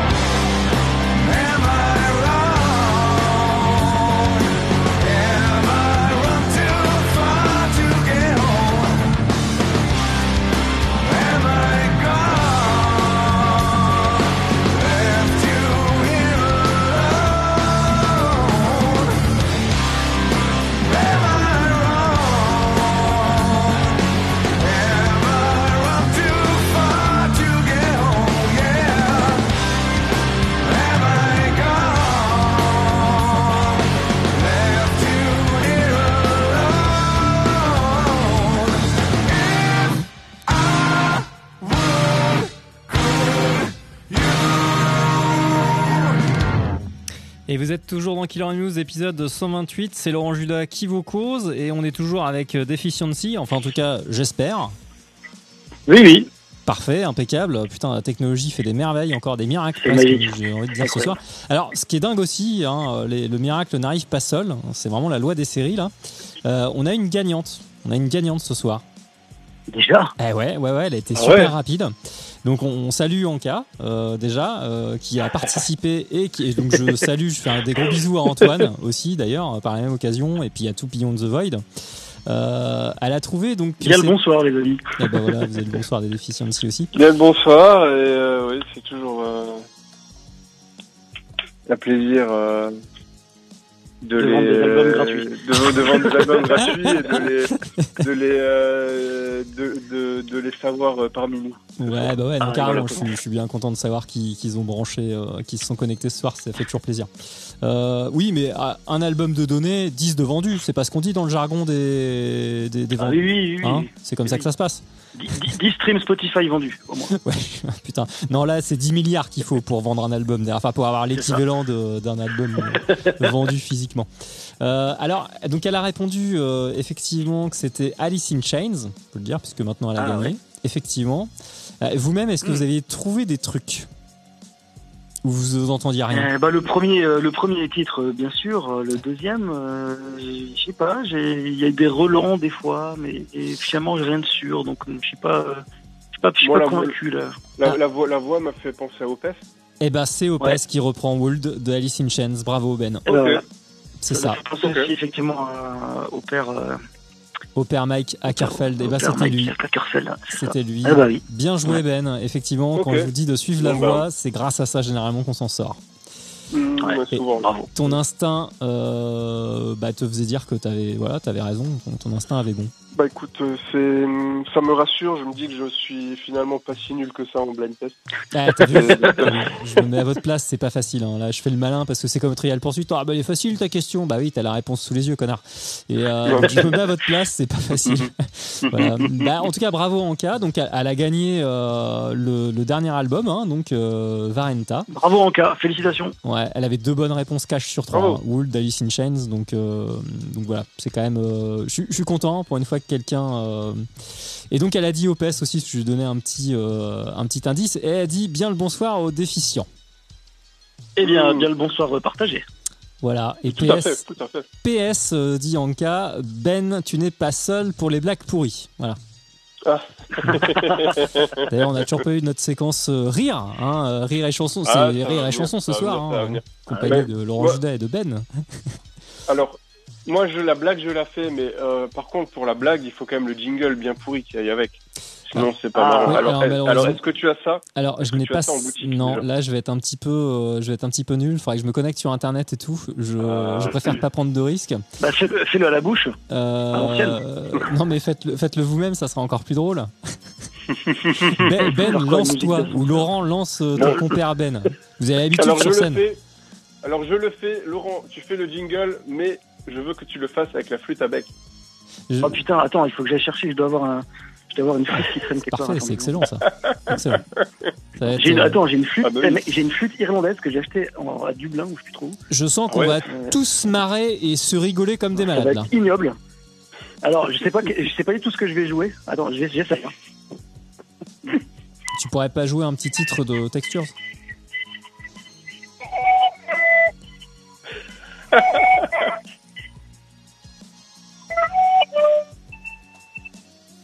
Jingle Black pourri. Ouais. Alors, c'est un mineur, il sort de son puits et explique à un de ses camarades: j'ai fait une bêtise en bas, j'ai laissé tomber un gros morceau de charbon sur le pied de l'ingénieur en chef. Et qu'est-ce qu'il a dit? Il a dit oui. Ah, mais oui. Voilà. Très belle astuce. Voilà. Ah oui, exactement. Elle est magique. À noter que ça ne marcherait pas dans les mines de potasse. Tout à fait. Oui, effectivement. Entièrement d'accord. Quoi que ça manquerait pas de sel, quand même, j'ai envie de vous dire. C'est vraiment une blague de spécialiste. Attends. Je trouve que c'est une blague très limite. très limite. Putain, merde. Attends. Oui. Si. Alors là, le niveau commence à s'élever là. Hein, alors attention, tu as complètement les experts. Attention. On creuse le filon des blagues. Hein. Oui, non, c'est excellent. Bah écoute, Ben, déjà, tu t'es lancé. Donc moi, je félicite tous ceux qui essayent, hein, parce que même si c'est pas drôle, bah t'as eu le courage de le faire. À l'antenne devant le milliard d'auditeurs qui nous écoutent ce soir, hein, et d'auditrices. Écoute, c'est avec grand plaisir. Ouais, il a pas fallu trop de pousser. Il a fallu. Et d'ailleurs, en parlant de blind test, est-ce que vous avez reconnu la magnifique interprétation de la flûte que j'ai pu faire? Bah non, j'allais te demander ce que c'était. Moi, j'aurais dit que ça ressemblait à un truc en merdique de la musique dans Rencontre du troisième type de Steven Spielberg là. Ah, on n'est pas loin. Ah ouais? Ouais, on est pas loin, mais c'est le même compositeur. Enfin, il me semble. Bah attends, c'était qui le mec mec qui a fait... C'est Jurassic Park en fait, mais c'était mal joué. Ah ouais, ok. Ah c'est d'accord. Enfin, avec une flûte irlandaise. Ouais, non, c'est pas facile. C'est pas facile. Ouais, non, c'est sûr. Bah écoute, bravo à tous les deux. Vous pouvez vous recycler en petit cabaret comique. On va y penser. On va faire la tournée des bars en Moselle, je pense que ça va. Non, je pense qu'il y a rien. Vous arrangerez avec Anka pour lui envoyer le CD, hein, ou Oui, elle viendra le chercher. Elle viendra le chercher. Ouais, bon, c'est parfait. Et on va continuer vu qu'on a abordé ce sujet de production. Alors donc il y avait avant le blind test, Laurent, là t'as reconnu, je crois, hein, le groupe qui est passé. Oui. Forcément, puisque c'était un de tes choix. Je te laisse présenter peut-être ce groupe et puis nous dire aussi comment il vous a accompagné puisqu'il a produit Deficiency, ce que tu appréciais dans son boulot et puis peut-être ce qui te vient, parce que là le morceau est très récent, mais il y a quand même un paquet d'années qu'il n'y a pas eu d'album en fait de ce groupe là qui est sorti par contre. Ouais, exactement, ouais. Donc évidemment c'est Lysanxia, donc fer de lance de la scène trash death mellow du début des années 2000 jusque dans les années effectivement 2010. Donc là c'est vrai que c'est un petit moment qu'on n'a plus trop entendu parler d'eux. Ils sont mis un petit peu sur pause pour diverses raisons. Je vais pas les évoquer forcément ici, mais en tout cas ils attendaient peut-être un peu le bon moment pour refaire surface. Et je sais qu'ils écrivent encore de la musique, donc voilà. Donc la personne en l'occurrence c'est évidemment David Pauvin, donc c'est les frères Pauvin, hein, David et Franck, qui sont les respectivement guitaristes et chanteurs, les deux d'ailleurs, au sein de Lysanxia, et puis ils ont d'autres projets aussi à côté, plein d'autres projets. Et puis bah voilà, c'est un groupe que moi j'aime beaucoup. Dans l'approche, ce titre-là m'a foutu une énorme baffe quand je l'ai entendu il y a quelques mois, parce que c'est un titre un peu anniversaire pour célébrer leur 20 ans qu'ils ont sorti en one shot, un single. Ouais. Et puis bah pour fêter ça quoi. Donc c'est vraiment un super titre, il est bien, représentatif assez représentatif de ce que personnellement moi j'aime dans le métal. Donc ça m'a vraiment beaucoup plu. Et puis bah David, lui, voilà, il nous a accompagnés comme tu l'as souligné. Il a produit les deux précédents albums, donc respectivement The Prodigal Child en 2013 et puis The Dawn of Consciousness en 2017. Et ben, on l'a dit aussi tout à l'heure, on voulait un petit peu changer de crèmerie à tous les niveaux. Mais il se trouve qu'on a tout de même, qu'il a tout de même participé dans l'ombre entre guillemets à l'enregistrement de ce nouvel album, puisque c'est lui qui a traqué les guitares. Ah. Donc on est allé les enregistrer à Angers dans son tout nouveau studio, donc des nouvelles installations donc j'invite vraiment ceux qui cherchent un producteur à aller jeter un œil un petit peu au Dome Studio, puisque c'est son nom. Tu dis qu'il est basé sur Angers? Sur Angers, ouais, c'est ça, juste à côté d'Angers. Il a bougé de région, non? Il était plus au sud, non? À une époque? Non, il a toujours été à Angers, en fait. Okay. Il a toujours été en banlieue d'Angers depuis très très longtemps. Et puis donc là, vraiment, le nouveau studio, il est vraiment magnifique. Bah là, en ce moment, il y a les copains d'Arcania qui sont en train d'y enregistrer leur nouvel album, qui sont aussi d'Angers d'ailleurs. Et voilà, donc il a enregistré les guitares et la voix. Donc les voix, je suis aussi retourné les faire chez lui. Donc l'été 2020, on a traversé 2 fois la France une fois pour les guitares et une seconde fois pour enregistrer les voix. Et puis il a contribué à sa manière au résultat que vous entendez, puisque bah voilà, c'est quelqu'un qui est à la fois qui a une oreille assez incroyable. Ça doit être l'un des mecs qui a l'oreille la plus fine que je connaisse. Il repère tous les micro détails négatifs. Voilà, il a vraiment une excellente oreille et il sait très bien nous driver. On s'entend maintenant très bien. Ça fait une dizaine d'années qu'on se connaît, donc voilà. Et puis il bosse super bien, mais dans la décontraction, on s'entend super bien. Donc Ben voilà, il y a un petit bout de lui dans cet album-là aussi, donc même s'il s'est pas occupé cette fois-ci du mixage ou du mastering, il a quand même contribué fortement au résultat qu'on entend sur le son définitif. Ouais, bah c'est cool, ouais, parce que tu vois ça, j'avais manqué cette information-là, donc il est quand même encore présent, mine de rien, dans le dernier album d'Efficiency, ouais. Et puis bon, bah écoute, je sais pas si c'est dans le secret des dieux ou s'il faut ne pas le dire, mais est-ce qu'ils ont en tête éventuellement publier un autre album ou il faut alors pas dire... de ce que je sais, là, il y a de la musique qui est prête, hein, ça c'est sûr. Après, je crois qu'ils attendent quand même un peu le bon moment. D'accord, ok. Et là, ils se sont lancés sur un autre projet un peu plus électro, un petit peu plus électro-métal aussi, qui s'appelle Bad Rescue. Ouais, ok. Et donc ils ont sorti quelques singles. Donc c'est des mecs qui ont plein de projets en même temps. Ils fourmillent d'idées, pardon. Et je pense qu'il faut qu'ils fassent. Je suppose qu'ils font les choses un peu les unes après les autres. Donc peut-être que ça reviendra. Mais en tout cas, il y a du jus et il y a des compos, mais voilà, ils attendent de mettre ça en forme et éventuellement de le sortir, quoi. Non, cassez pas d'être pour eux, quoi. Bon, bah parfait. Et bah voilà, comme on parle de production et de son, évidemment, vous n'avez pas y coupé. Enfin, surtout toi d'ailleurs, Laurent. Hein. On va parler de Métalliste Production.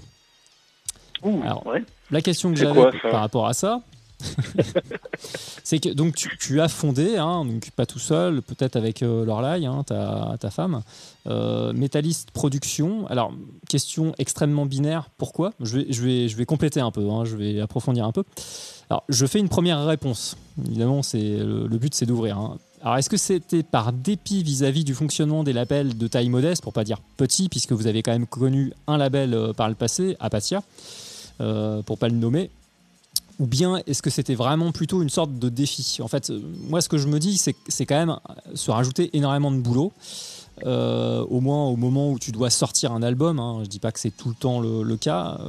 Et je me demandais aussi, par extension, quelles sont vraiment les différences majeures qui t'ont fait dire que tiens, paf, je vais me lancer là dans la création par rapport à de l'autoproduction pure et dure, où tu n'as pas besoin justement de créer de structure finalement. Ouais, effectivement, c'est un peu des deux. Hein. C'est d'une part, ta première partie de réponse était tout à fait juste. C'est le constat. Donc on a discuté avec les gars, hein, et je suis pas le seul non plus décisionnaire dans cette affaire. Mais c'est vrai qu'on a beaucoup réfléchi. On s'est posé à un certain moment. Justement, tu parlais d'Apatia Records. Au moment où ils ont annoncé qu'ils arrêtaient leur activité, alors que tout semblait à peu près rouler.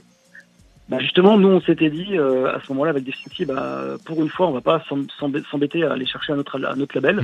On va rester chez Apatia et on va sortir le prochain chez eux. Et puis patatras, non, parce que le label n'existe plus. Ouais.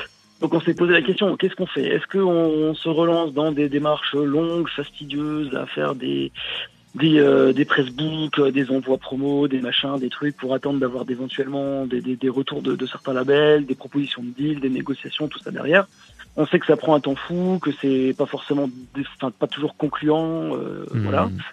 Ou est-ce qu'on n'a pas aujourd'hui peut-être l'expérience, le réseau, les épaules pour essayer de monter un truc indé à notre sauce, avec un axe aussi un petit peu plus particulier dans la mesure où nous c'est une association à but non lucratif, donc il n'y a pas du tout d'histoire d'argent là-dedans, pour les groupes qui sont investis. En tout cas, nous, on gagne pas d'argent. Pas tenu de faire de l'argent avec ce label, en fait, vu sa structure, ouais. Non, nous, on est juste tenu de rétribuer correctement les groupes qui nous ont fait confiance. Parce que d'expérience, quand on signe sur un label, souvent, alors je vais pas forcément dévoiler tous les affres du monde du metal business, mais souvent, on a des propositions de contrats qui se ressemblent les unes les autres. Et qui parfois, voire souvent, sont un petit peu à terme, on va dire sur le long terme, au désavantage du groupe. Et là, on s'était dit, nous, on a toujours tout fait en indépendant, même quand on était signé sur des labels.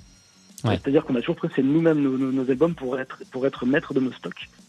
On a toujours fait de la promo nous-mêmes avec des acteurs annexes en plus du travail du label.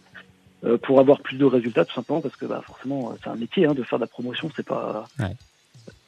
C'est un truc complètement à part et ça nécessite évidemment beaucoup de temps, de réseau, etc. Ce que les labels n'ont pas toujours.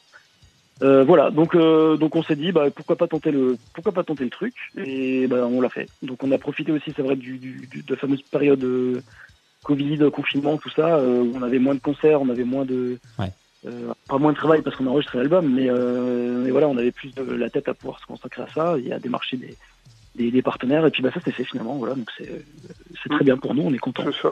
C'est ça. D'ailleurs, à ce sujet, le yacht, est-ce que je peux le récupérer ce week-end là? J'aimerais faire une virée. Le yacht, je réfléchis. Ouais. Je crois qu'il est. Ah non, il est en Espagne. Non, tu peux pas. Ah merde. Il est pas dans la gravière près de Colmar là. Et ça ressemble plus à un canot pneumatique.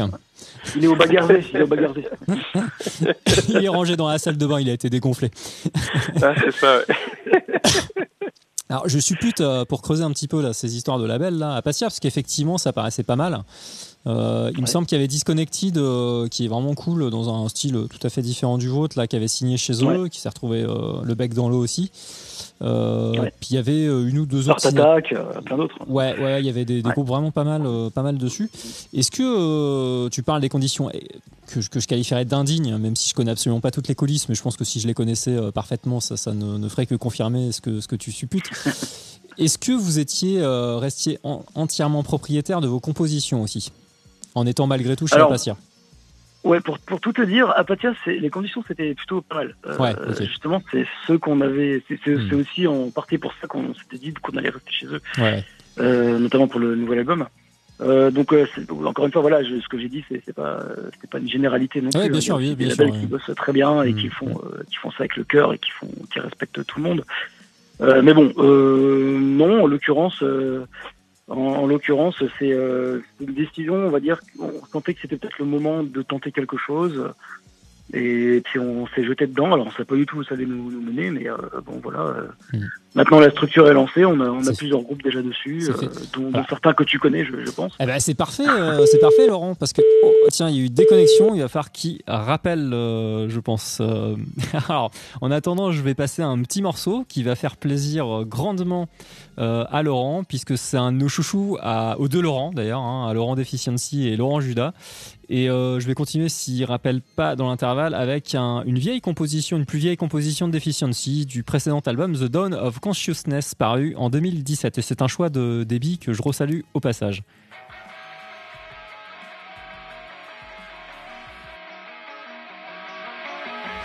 Why did it just start running?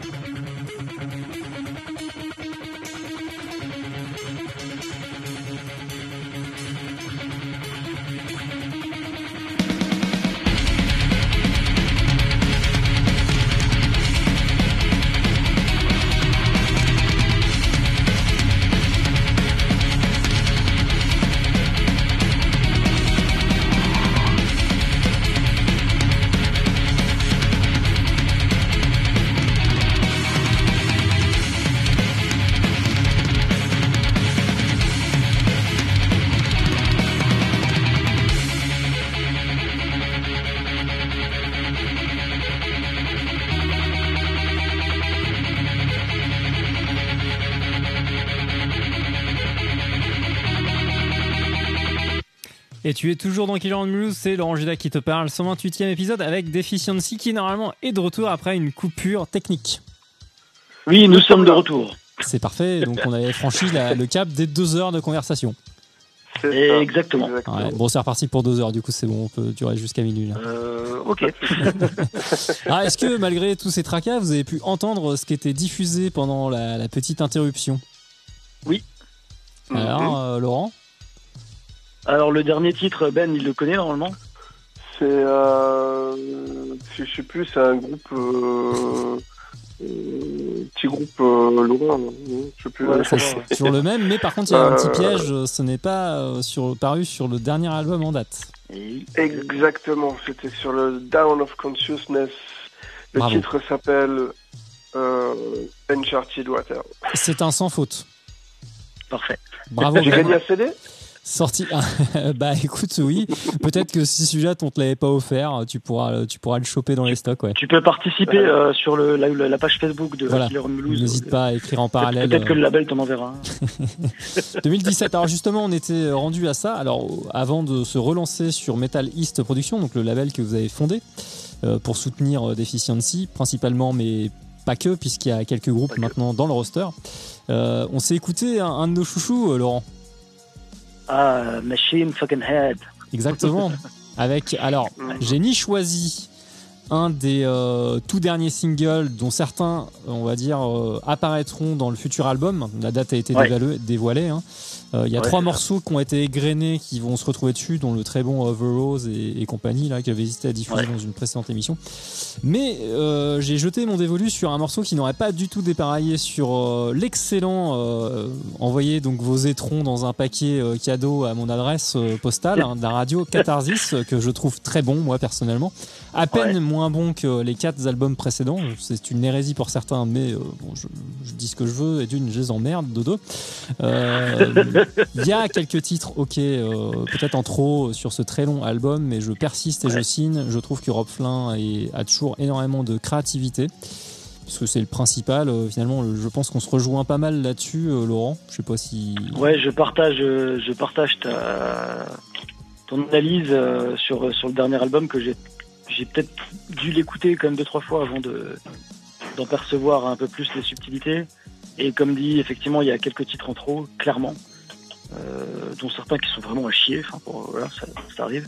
Mais il y a Nossature qui est vraiment cool, et puis il y a des sacrées pépites sur cet album-là qu'on sous-estime et qui auraient tout à fait leur place sur les belles setlists que peut proposer le groupe depuis maintenant quelques années. Ouais, c'est clair. Hein. Pour moi, il y a parmi les meilleures compositions du groupe depuis ses débuts. Enfin, il y a des trucs que je mettrais sur un best-of du groupe sans aucun problème, notamment l'espèce d'hybride punk metal qui est fantastique, je trouve. Musicalement, il y a aussi la longue composition très cinématographique là qui dure 1 minute, dont je vais pas me souvenir du nom, qui a une intro très ambiancée. Elle est absolument elle est vraiment sublime. Même les réincursions dans des trucs un peu plus néo sont très bien, je trouve en généralement. Enfin bon, bref.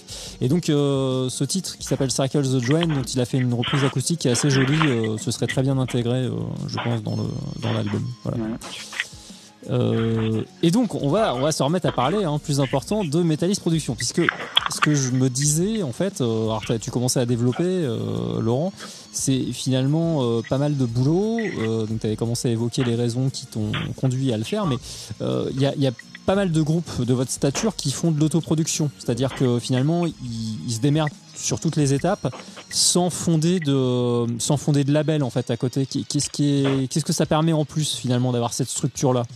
Pourquoi vous n'êtes pas carrément passé d'un label, que ce soit le vôtre ou celui d'un autre, pour continuer de faire ce que vous faisiez depuis 3 albums en fait, enfin 4 maintenant avec celui-ci?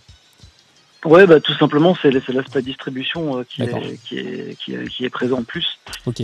Le fait que l'album soit disponible dans le commerce, que le support soit là, que ça apporte aussi une certaine crédibilité au projet.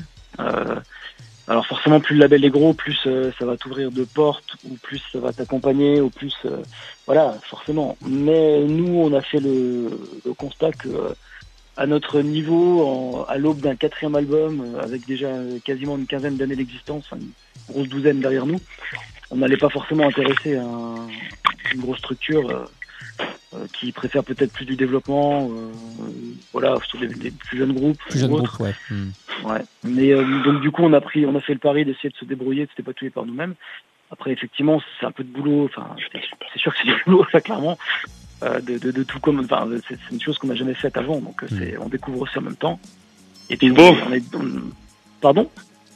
Ah non, je pense qu'il parle à son gamin, non? Non, rien. Désolé. Hein? Ah, non, tu manges un chocorème, Ben, c'est ça? Ah d'accord. Oui, c'est ça, ouais, non. Je suis. On a entendu des drôles de bruit, on aurait dit que tu t'adressais à quelqu'un d'autre. C'est bizarre. Bon. Ok, je sais plus ce que je disais. Ouais, donc c'est un peu de boulot effectivement, mais mais derrière c'est aussi gratifiant d'avoir de voir des albums sortir sous cette bannière. Sous le label, ouais. Ouais, donc c'est cool. Et puis surtout les groupes avec qui travaillent avec nous, qui nous ont fait confiance. Bah, d'une part, c'est des groupes qu'on aime musicalement, qu'on connaît aussi pour la plupart humainement. Et puis, voilà, c'est cool. Eh ben, on va citer le roster. C'était la dernière partie de la question, justement. Alors, je sais qu'il y a Towards the Throne, dont l'album est sorti très récemment. Son premier LP, d'ailleurs. Premier album. Oui, c'est ça, exactement. Qu'est-ce qu'il y a d'autre je les salue au passage, d'ailleurs, je leur fais des gros bisous à tous. Ah ben, on les salue aussi, on leur fait aussi des gros bisous. Incluant Laura, et voilà. Donc, qui y a d'autres maintenant sur le roster? Il y a Death Awaits qui a sorti tout récemment son album anniversaire de leurs 20 ans de carrière. Qui était sur une date il n'y a pas très longtemps à la brasserie de Framont, non? Exactement, j'y étais d'ailleurs, on était avec Laura Lague, les soutenir, avec les copains de Death Decline aussi. Ouais. Et puis, donc il y a aussi Atlantis Chronicles. Ah oui, du très très bon métal. Ça, c'est du death à tendance progressive un petit peu, avec des concepts sur la... c'est du metal prog, exactement, vraiment moderne dans l'air du temps. Ils ont sorti leur dernier album, donc leur nouvel album Nera, qui est sorti en début du mois d'avril, et c'est juste une tuerie. Il est énorme. Voilà, donc, le précédent était très très bien dans ma mémoire aussi, déjà. Ouais. Des concepts sur les océans, il me semble. Sur l'Atlantide, exactement, sur tout ce qui tourne autour des énigmes de l'Atlantide. Ouais. Alors, il y en a encore d'autres derrière Atlantis Pour l'instant, il y a les Base Definitive, forcément, ça fait 4. Ouais. On va bientôt annoncer un nouveau groupe prochainement, là, qui a tout fraîchement signé. Ok. Il y en aura encore d'autres, mais l'idée, c'est pas d'en avoir non plus 1000. Ah ouais, l'idée, c'est clairement de pouvoir encore gérer ça à taille humaine. D'accord, ok. Et de pas faire une sortie par semaine, quoi. Vous dépasserez pas un certain seuil, quoi. C'est pas du tout. L'idée, c'est de pouvoir garder un peu le contrôle de tout ça, parce que souvent, d'expériences qu'on a sur d'autres labels, c'est quand ça commence un peu à signer à tour de bras, tu perds facilement le contrôle, et puis c'est pas du tout ce qu'on a envie de faire, parce que on a envie d'essayer de bosser correctement pour les groupes, et à côté de ça, on sait que Definitive nous prend aussi du temps, donc on peut pas être partout, on peut pas tout faire. Bah non, c'est clair, effectivement. Bon, alors après s'être écouté donc un titre du passé avec Uncharted Waters qui était paru sur The Dawn of Consciousness. D'ailleurs qu'on peut traduire l'aube de la conscience. C'est ça. Donc c'était un album un petit peu sur l'éveil des consciences. Ouais. Tout un tas de symboles sur la pochette, justement tourbillonnesques, on va dire. Oui.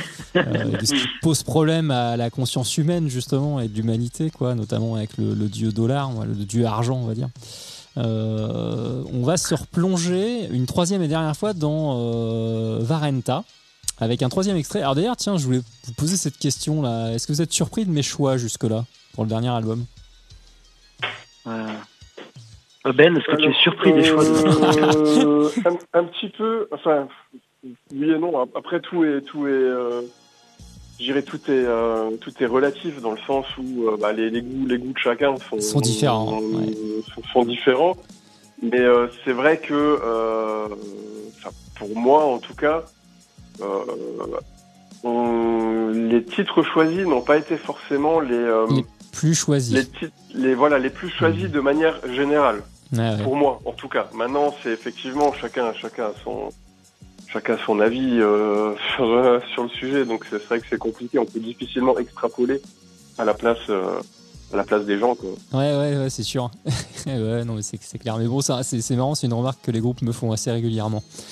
C'est pas forcément, j'extrais pas forcément les titres qui sont les plus. En tout cas, tu diffuses pas les singles déjà. Enfin, je pense que tu pars déjà de ce principe-là. Alors, en fait, alors ouais, alors effectivement, je l'ai pas mal fait pour Towards the Throne, parce qu'il y avait effectivement déjà un clip. C'était très, on va dire, ça avait été pas mal teasé de leur côté. Puis comme je les connais bien, que j'avais bien écouté l'album, du coup je m'étais dit autant comme il me plaît intégralement diffuser des titres dont il n'y avait pas forcément déjà les clips, ça c'est clair. Après je me suis moins posé la question dans votre cas parce que tu me les as envoyés je crois avant finalement que l'album sorte physiquement, il me semble, quand tu m'avais envoyé les points web, je crois, hein. Il est sorti en mars au final, hein, c'est ça? Le nôtre en mars, ouais. Ouais, c'est ça. Je crois que je les ai vus avant, donc il y avait moins il y avait moins forcément le problème de choses qui avaient déjà été dévoilées, puisqu'elles l'avaient pas été encore. Ouais. Donc après, par contre, si vraiment je me prends une baffe et que c'est un single, bon, je vais quand même le passer, mais j'essaye effectivement de faire. Dans le cas de Towards the Throne, effectivement, j'avais pas mal opté pour ne pas diffuser les titres clippés ou les titres qui avaient été pas mal diffusés. Ouais, effectivement. Dans votre cas, je me suis moins posé la question. Mais d'accord. Mais à vous d'ailleurs sur l'œuvre, c'est ce que ça fait partie de vos préférés ou pas forcément? The Black Book et puis on va dire c'est peut-être les deux titres qui vont trancher un peu avec le reste de l'album. Enfin, je sais pas si c'est comme ça qu'on peut le dire. Pen Doctor, je suis d'accord. Ouais, The Black Book peut-être un petit peu moins, mais peut-être un peu moins, mais il est quand même plus lourd, plus sombre aussi. L'aspect symphonique en plus.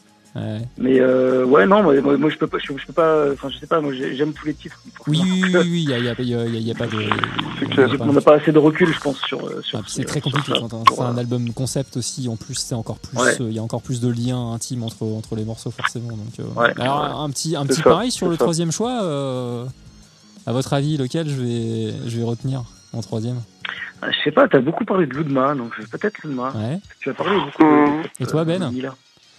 Bah si, je dirais si on met les singles en dehors, effectivement, comme j'ai compris, t'as essayé de sortir de là. Moi j'aurais dit Miss Fortune, mais comme c'est un single, non, Ludma, je pense que c'est une bonne, c'est un bon choix.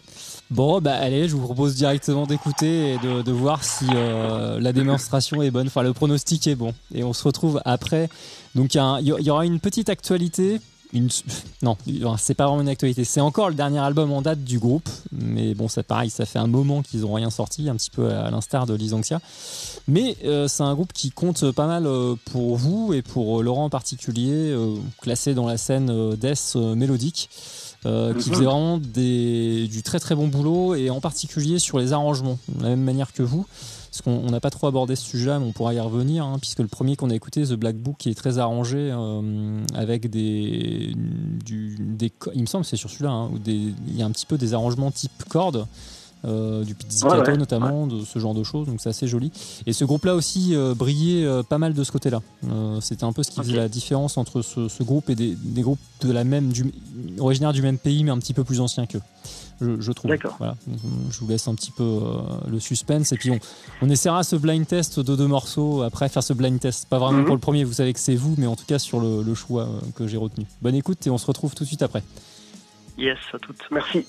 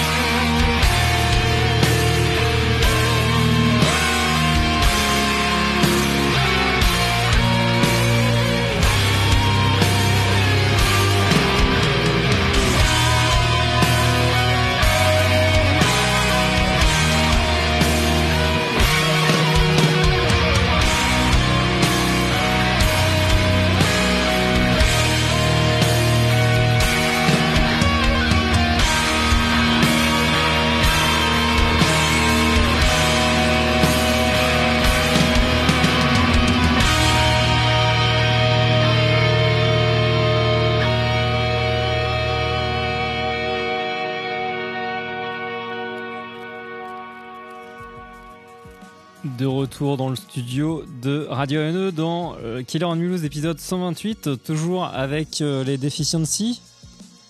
Yes, toujours là. Nous sommes bien ici. Est-ce que vous avez pu profiter de ces interludes musicaux? Ah oui, je suis resté complètement.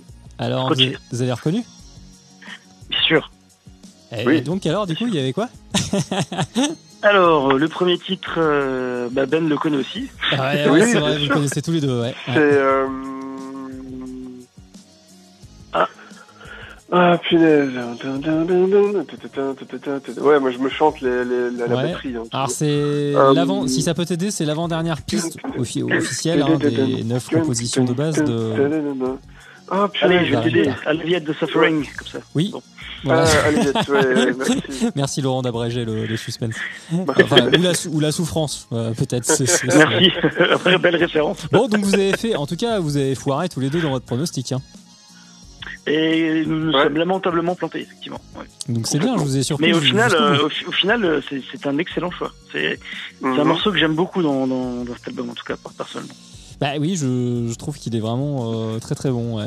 Il y a encore une petite saveur peut-être moins brutale que le trash entre guillemets habituel ou moyen, on va dire. Enfin en moyenne, hein, pas moyen dans le sens pas bon. Hein, et du coup, il dévie un petit peu. Donc je l'aime bien aussi pour ça, ce titre-là. Donc, je le trouve vraiment très très cool. Après, pour être honnête avec toi, on s'auto-attribue effectivement. Tu l'as dit tout à l'heure, cette étiquette mélodique trash, mais en réalité, on ne fait pas que du trash. Enfin, oui. Je pense vu nos influences et la musique qu'on essaie de produire, on essaie de faire autre chose un petit peu selon certains moments de l'album quand il s'avère que c'est nécessaire à nos oreilles. Mais effectivement, même si cette base trash est toujours présente sur une grande partie des morceaux. Non, mais je suis de ton avis. Et après, il faut bien catégoriser style. C'est de plus en plus compliqué de le faire au gré des albums pour nous, j'ai l'impression. Mais on est identifié comme tel, et puis c'est vrai que c'est quand même quelque chose qui nous correspond plutôt bien. Donc, moi, je dirais du trash assez arrangé, du trash arrangé en fait. Ouais, j'ai bien aimé ton expression, le trash arrangé, tu vois, c'est pas mal. En fait, vous êtes mis dans du techno trash, hein, c'est pas du coroner, parce qu'il y a des longues pistes en fait depuis votre premier album. Hein, il y a des morceaux qui font parfois 6-7 minutes, voire même plus. C'est pas pour ça qu'ils sont techno trash. Donc le techno trash pour les plus jeunes d'entre vous qui écoutez, donc ce n'est pas un mix entre de la techno, la musique et du trash, hein, c'est du trash très technique. Voilà, Coroner en a un des fiers représentants, et Mekong Delta aussi. Et puis c'est pas non plus, je trouve, du trash progressif. Voilà, c'est pas parce que les morceaux sont longs que ça vous catégorise là-dedans. Donc effectivement, en entendant notamment ce dont je parlais là, les arrangements un petit peu typés musique classique, il y a un chord pizzicato qui sont assez jolis sur Black Book. J'ai pensé à entre guillemets cette étiquette là, voilà, du trash intelligent, du trash arrangé, c'est pas mal, du trash arrangé, du smart trash arrangé. On a inventé un style, tu vois. Exactement. Mais non, effectivement, c'est pas c'est effectivement pas du trash typique, voilà. Mais, oui. C'est sûr. Alors, il y a eu une fausse nouveauté qui a suivi, on va dire, puisque j'ai diffusé à l'inverse un interlude, mais qui est plutôt un post-lude après le morceau principal, qui est, donc, est-ce que vous avez reconnu ce groupe? Évidemment. C'est donc c'est Darkane. Bravo. Oui. In the Absence of Pain. Bien joué. Avec Hate, Repentance, State en post-lude. C'est le petit interlude qui reprend d'ailleurs l'introduction de l'album, mais qui est cette introduction jouée avec symphonique. Oui, et donc là, ils ont reprise piano et derrière avec les instruments guitare, batterie. C'est très intelligemment fait. Bah voilà, tu vois, c'est pareil, c'était un groupe de death mélodique intelligent. On pourrait dire du death arrangé. C'est la soirée des arrangements. D'ailleurs, pour info, tout à l'heure, on a diffusé Kirk Hammett. Hein, je redis ça avant de l'oublier. Donc, c'était le titre High Plains Drifter. Il y en a, je crois, 3 autres sur l'EP. Les plages sont assez longues. C'est la plus courte. Et en fait, il se trouve que vous avez entendu, ça, à mon avis, pas tomber dans l'oreille d'un sourd de votre côté. C'est très arrangé avec justement des instruments type musique classique.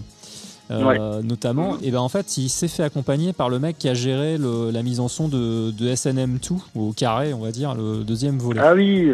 Je me souviens plus du nom, mais voilà, donc c'était pour info. Donc effectivement il y a quand même eu ce lien entre pas mal de titres diffusés finalement, des choses qui sont assez arrangées, mais ça les embellit, donc c'est une très bonne idée. Et donc c'était, pour terminer sur Daken, leur dernier album, The Sinister Supremacy, qui date quand même de 2013, il n'y a rien eu depuis. Eh oui. Et bah si, ils viennent de sortir un single. Ah bah merde, putain, c'est la soirée. Inhuman Spirit qui est sorti il y a 10 jours, là, peut-être 2 semaines. Ah ouais, c'est tout chaud là. Et qui est une petite tuerie et qui présage que du bon pour la suite. Ah excellent. Donc ils vont revenir avec un album complet normalement alors. Et bah là c'est parti, là il sort dans 1 ou 2 mois, là je crois au cours de l'été. Impeccable. Bon bah j'écouterai le single alors, c'est parfait ça. Ah oui. Excellent groupe. Alors, en parlant d'actualité, puisque là, on est là pour la promo, on est là pour que vous vendiez des caisses d'albums de Varenta, des milliers, des dizaines de milliers, que vous soyez dans le top 50 et que vous terminiez disque d'or.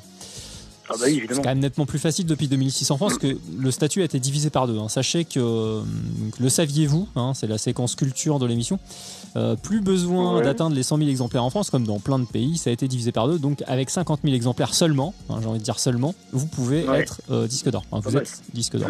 C'est déjà pas mal. J'imagine que il me semble qu'ils incluent aussi les streams. Alors, il y a une histoire comme ça. Tu mets le doigt sur un truc, je pense que même les mecs qui mettent au point des navettes spatiales pour les envoyer dans des exoplanètes, sur des exoplanètes, ne réussissent pas à comprendre, Laurent.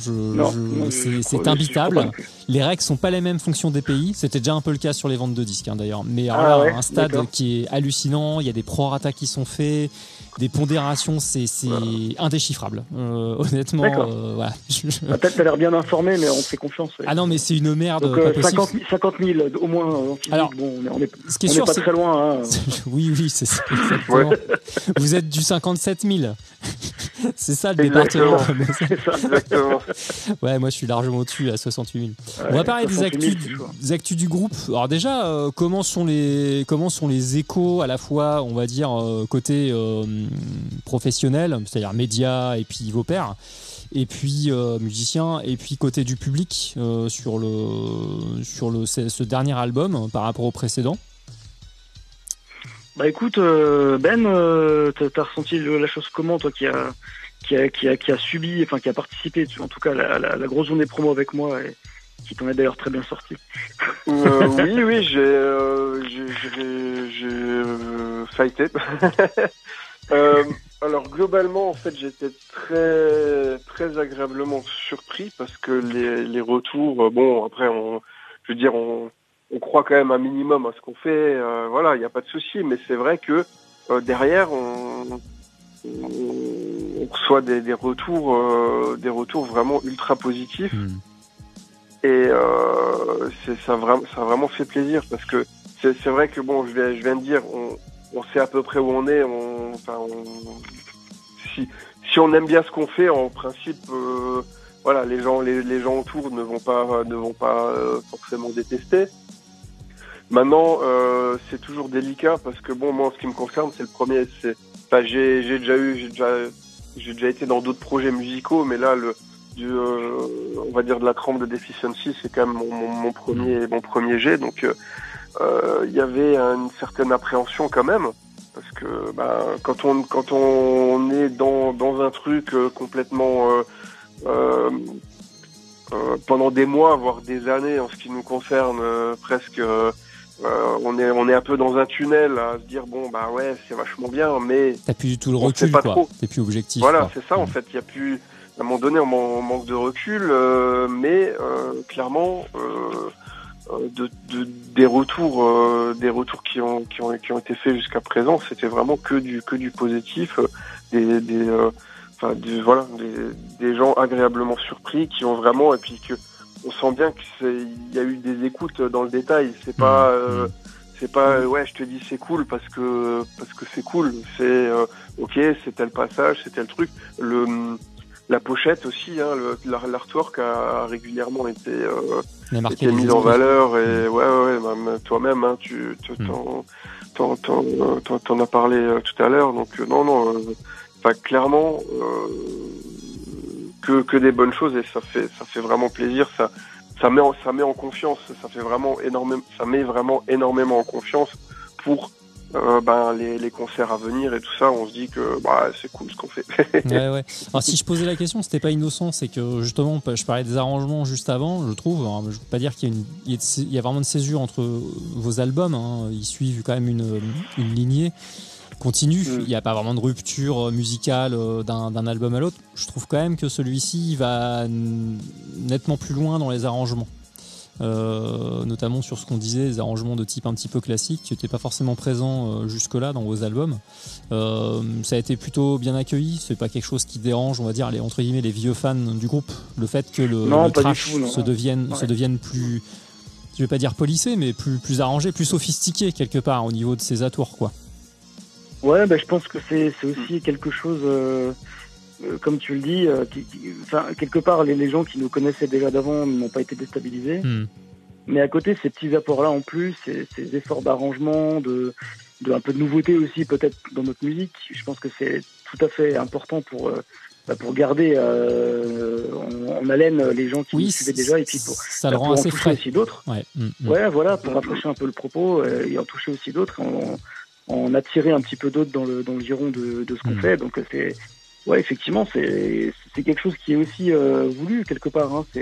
On se fixe pas vraiment de limites en se disant c'est parce qu'on fait du trash qu'il faut faire ci, il faut faire ça, faut respecter certains codes, certains gimmicks. Oui, d'accord, mais de l'autre côté, on se met pas de barrière. On a envie de faire juste ce qui nous plaît. Et puis on a aussi d'autres influences et peut-être d'autres cordes aussi à notre arc.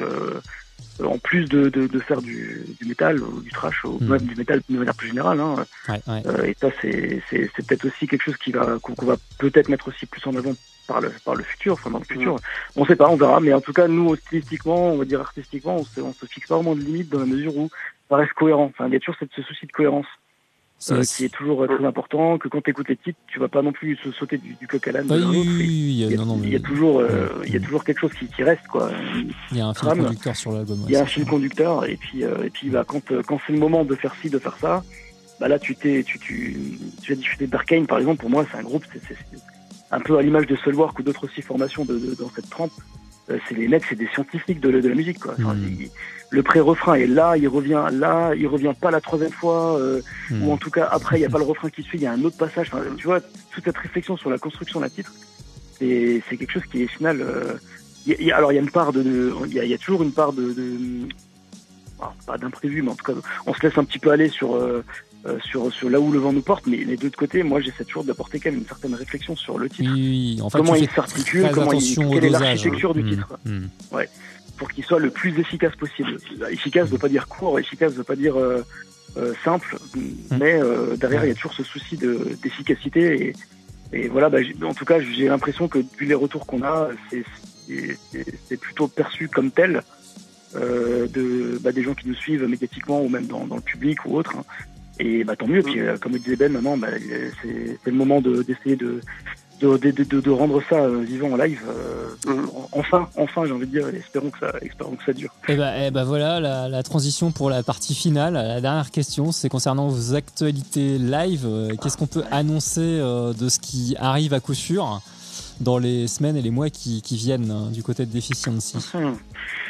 Ce qu'on peut annoncer, c'est malheureusement déjà des annulations, malheureusement. Hein. Ça, il faut commencer par les nouvelles qui fâchent. J'en ai vu une, effectivement, récemment. Contextuellement, a priori, les organes ont beaucoup de mal à maintenir des événements d'envergure intermédiaires. Évidemment, ça va pas être le Hellfest ou des trucs comme ça qui vont être annulés, mais ou le Rock Your Brain pour citer des choses qui se passent un peu plus par chez vous, parce que c'est quelque chose de plus gros de subventionner les compagnies. Mais les plus petites structures, les plus petites assos ont beaucoup de mal. Hein. Ils doivent après 2 ans où la trésorerie a été mise à rude épreuve, ils n'ont pas pu se rattraper ou autre. Du coup là, il faut des préventes, il faut qu'il y ait une dynamique qui s'installe. Et malheureusement, depuis 2 ans, l'âme humaine est ainsi faite. On s'habitue vite aux choses et même des fois au pire. Donc on a eu l'habitude de rester chez soi, de prendre des décisions un peu au dernier moment, de pas anticiper de trop parce qu'on savait pas trop où on allait, si on allait devoir rester chez soi, si on allait devoir se faire rembourser le ticket ou autre. Et malheureusement, il y a des annulations. Mais bon, de l'autre côté, ce qui est positif aussi, c'est qu'on a quand même pas mal de dates qui se sont faites et qui se feront. Et normalement, on devrait dans pas très très longtemps rejouer en Alsace. Alors, je j'ai pas spoilé le truc. Qu'est-ce qu'on peut en fait si spoiler ce qu'on peut spoiler en fait dans les on va dire les futures dates, celles qui devraient sentir bon. Alors Ben, on joue où là? Je sais plus si le 20 mai, on joue à 3 avec Disconnected pour la release de leur album. Voilà, avec Disconnected que tu as cité tout à l'heure. Donc, excellent, très très bonne affiche. Nous avons été conviés par Disconnected, donc c'est des gens qu'on connaît aussi un petit peu depuis quelques années. C'était grâce au label commun que vous aviviez en fait à Passia. À Passia Records, ouais. Après on s'est aussi déjà croisés ou vus dans d'autres circonstances. Ouais. Mais effectivement, oui, ils étaient signés sur le même label que nous. Donc leur release de leur nouvel album qui va voir le jour en live le 20 mai prochain à 3 dans la superbe salle de la Chapelle-Argence. Excellent. Pour ceux qui ne connaissent pas, c'est une très belle salle. Qu'est-ce qu'on a d'autre derrière? Début juin, nous serons à Paris au club. Ouais, avec un K. C'est ça. Avec un K, je crois. Avec un K, oui. Oui, exactement, le club avec un K, oui. Tout à fait. Cet été, on a eu l'Horizon Fest qui a été annulé, malheureusement. On aurait dû jouer avec Flash God Apocalypse sur le jour où on était programmé, donc c'est dommage. Bon, ça, en août, peut-être en Alsace. À la rentrée, en septembre, on va aussi jouer. On va jouer dans le nord de. Attends, dans l'ordre, je sais plus.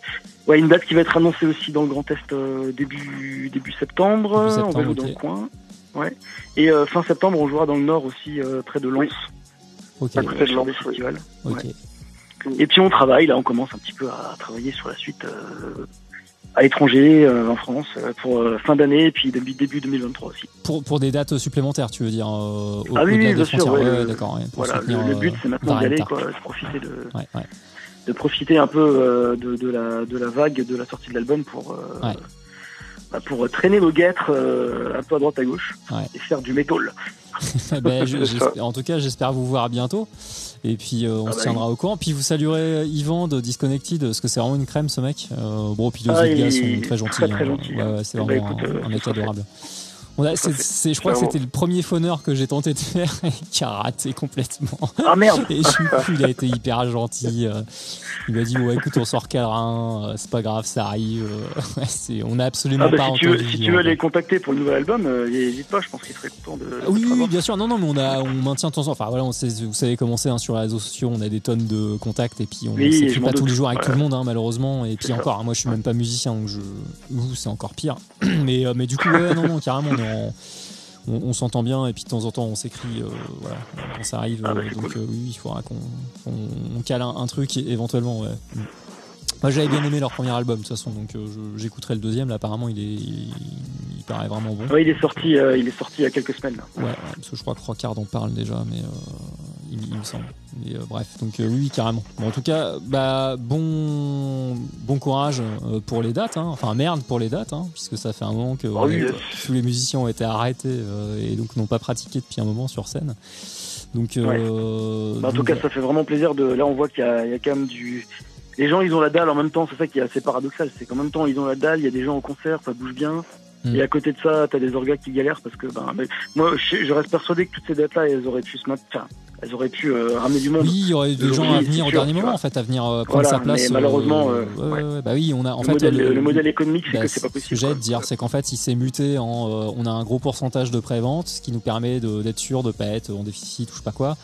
Et puis au final, comme tu dis, moi le premier, je vais vous avouer, mon avis n'est pas plus important que celui d'un autre. Ce que je veux dire, c'est que je peux témoigner pour la personne. Ça a quand même pété un truc dans mon élan sur les concerts et clairement on en paye encore les suites aujourd'hui. C'est clair. Dans l'organisation déjà, dans la motivation aussi, et ce qui fait que quand t'es tenu de faire un pourcentage assez important de prévente. C'est ceux qui ont été annulés le sont à cause de ça en fait quoi. À commencer déjà même par nous parce qu'on a pour habitude de sortir notre album avec une belle release party live à la maison dans une belle salle avec du public, enfin avec notre public en l'occurrence. Et là on l'a pas fait. L'album contextuellement sortant en mars. Le moment où on aurait dû commencer à bosser sur la date, c'était quasi 6 mois avant. Là, ça nous ramène à fin 2021. C'était on pas trop où on allait. Très compliqué. Ouais. On parlait de passe vaccinal, on parlait de assis debout couché, pas le droit de vendre de la bière. Enfin, c'est compliqué, quoi. Donc on s'est pas lancé dans l'aventure, mais on va se rattraper.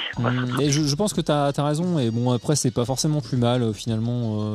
Réfléchir à des trucs encore plus humains, finalement, revenir à des trucs de base. Et bon, bah, tu vas sur place, tu prends ta place. Il y a une soirée concert et puis voilà, je sais que c'est pas très confortable quand tu veux prévoir des trucs à l'avance, mais bon, en même temps, le spectacle live, c'est un petit peu ça aussi, quoi, quelque part. Hein, faut prévoir que les gens ils puissent venir le jour même, quoi. C'est bref. Clairement. C'est sûr. Bon, bah voilà, je sais pas si vous vouliez rajouter quelque chose, si on avait oublié des trucs qui vous tenaient à cœur, n'hésitez pas, c'est le moment avant de conclure l'émission. N'hésitez pas, voilà. Bah déjà te remercier toi pour ton invitation. On sait que ça a été compliqué à mettre en place au niveau des agendas des uns des autres.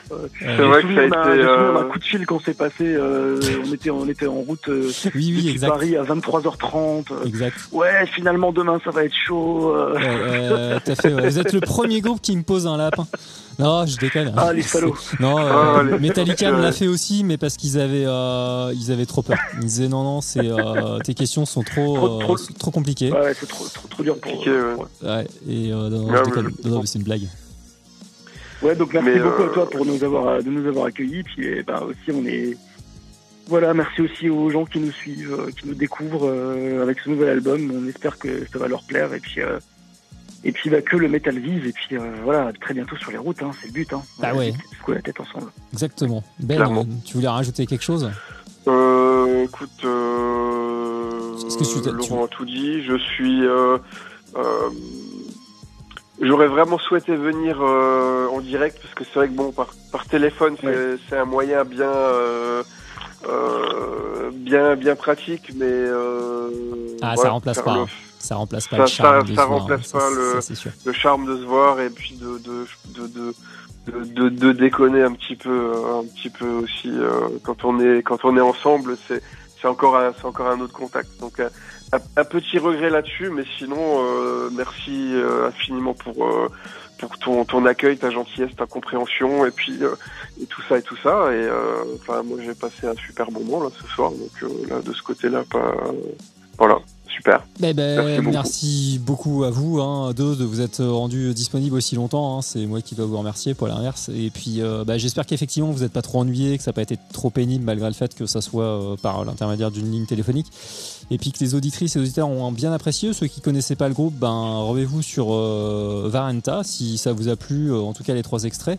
Tout l'album est bon, il n'y a aucune piste que je retirerais, effectivement, ça se tient. Et effectivement, très bon signe, c'est qu'il passe vite, alors qu'il dure quand même, à mon avis, la bagatelle de 55 minutes, pas très loin, peut-être 54. Ouais, c'est ça. En 9 compositions, donc c'est assez long, mais c'est pas du tout chiant. Donc merci encore beaucoup à vous. Et puis de toute façon, on se dit pour la prochaine fois, vous venez en studio. Alors j'ai fait mes calculs, parce que j'aime beaucoup les calculs. Vous aviez mis 3 ans entre le premier et le deuxième, 4 entre le deuxième et le troisième, et puis 5 entre le troisième et le quatrième. Donc je pense que on a fait ça sera au moins 6 ans. Donc on se verra en vrai en 2028 si ça vous va dans le studio. Oh, purée. En 2028, c'est une blague. Non, on tâchera. On essaiera de faire avant. Ouais, déjà on tâchera de se voir à un concert. Moi, si vous passez en Alsace, je ferai évidemment le chemin, que ça soit Colmar, Stras ou une autre ville pour venir vous voir. Et puis ça sera l'occasion clairement, ça sera cool. De papoter ensemble. Et puis avec grand plaisir. Je salue tout l'entourage du groupe, Laurie en particulier. Et puis merci pour les partages.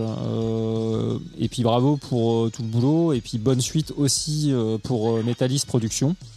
Merci beaucoup. J'en profite pour vous remercier parce que en fait j'ai jamais été censuré de la pub que je fais toutes les semaines depuis des lustres sur la page et que c'est un peu hors sujet, mais merci beaucoup. Alors je sais pas si c'est parce qu'en fait vous en branlez, que ça vous fait chier de gérer ça, ou c'est parce que c'est vraiment, vous dites c'est porte libre et puis non, mais nous tu sais le but du groupe sur Facebook, c'est que tout le monde fasse sa promo, une petite vitrine en plus, sa promo, et puis évidemment l'émission et les radios, nous on est toujours très contents d'en faire. On en fait régulièrement quand on sort des albums un peu partout en France. en fauneur. La plupart du temps. Ouais, je sais bien. Donc je rejoins un petit peu Ben sur l'aspect humain. Ça aurait été cool qu'on puisse descendre, mais je t'avoue que les 3 heures de route là, à partir de maintenant où j'aurais dû partir pour rentrer chez moi, avec le boulot demain matin, pareil, c'est un petit peu compliqué. C'est clair. Sinon, il faut que ça soit la veille d'un jour férié, quoi. Mais effectivement, je suis placé en plein milieu de la semaine. Voilà, ça évoluera peut-être, mais pour le moment, ça limite un petit peu les venues des uns et des autres. Mais bon, non, mais c'était cool. Ça s'est très bien passé en tout cas techniquement. Ouais, très bien. Et ben, merci encore à vous deux, merci beaucoup. Gros bisous à tous ceux qui suivent Deficiency, tout le reste du groupe, qui n'était pas présent. Et puis merci encore beaucoup à Déby, spécial dédicace là. Et puis je vous dis, prenez soin de vous, passez une bonne nuit. Et rendez-vous peut-être la semaine prochaine. Si, rendez-vous la semaine prochaine, c'est bon. L'ascension, c'est après. Je suis pas encore sûr de la faire. Et donc, il y aura encore une interview d'ailleurs, et elle sera encore en fauneur. Voilà. Voilà. Le groupe est encore plus lointain que la Lorraine. Donc forcément. C'est sûr. Merci encore beaucoup à vous et puis merci pour le cadeau. Donc vous rencarderez avec Anka, mais bon, ça devrait pas trop poser de problème. Non, ça devrait le faire. Et puis on va se quitter sur une composition pour revisiter un petit peu votre discographie, parce qu'on est là quand même principalement pour la promo de Deficiency, faut quand même pas déconner, c'est vous les stars, d'un morceau instrumental justement paru sur un précédent album. Voilà, comme ça il y aura eu 3 albums sur 4 de représentés finalement ce soir. J'ai évité le premier, donc ça fait partie du deuxième. Donc là, ça vous donne déjà un gros indice sur le titre que j'ai sélectionné. Je crois savoir duquel tu parles. Voilà. Et donc une longue composition, mais ma foi fort sympathique. Et puis ça conclura peinard pour aller vous coucher tranquillement sur cet instrumental. Voilà. Merci beaucoup. Merci. Exactement. Merci Ben, merci Laurent. Et puis à bientôt. Je vous tiendrai au jus pour le podcast. On fera la promotion qui va bien pour inciter ceux qui n'ont pas pu nous écouter en direct, d'écouter le petit replay qui va bien et de le diffuser aussi de leur côté. Voilà. Super. Parfait. Allez, merci à toi. Bravo à vous encore pour Varenta, qui est très très bon. Et puis merci pour tout. Allez, bonne soirée et bonne nuit. Merci. Ciao. Salut à tous, bonne soirée. Bonne nuit. À bientôt, salut.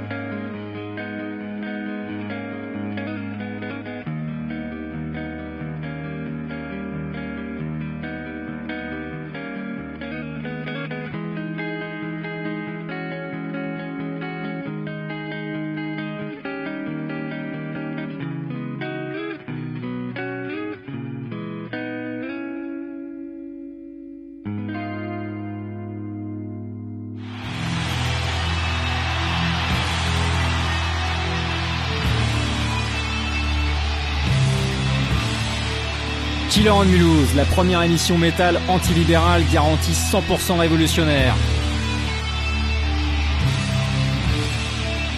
Tous les mercredis de 20h à 22h sur Radio MNE.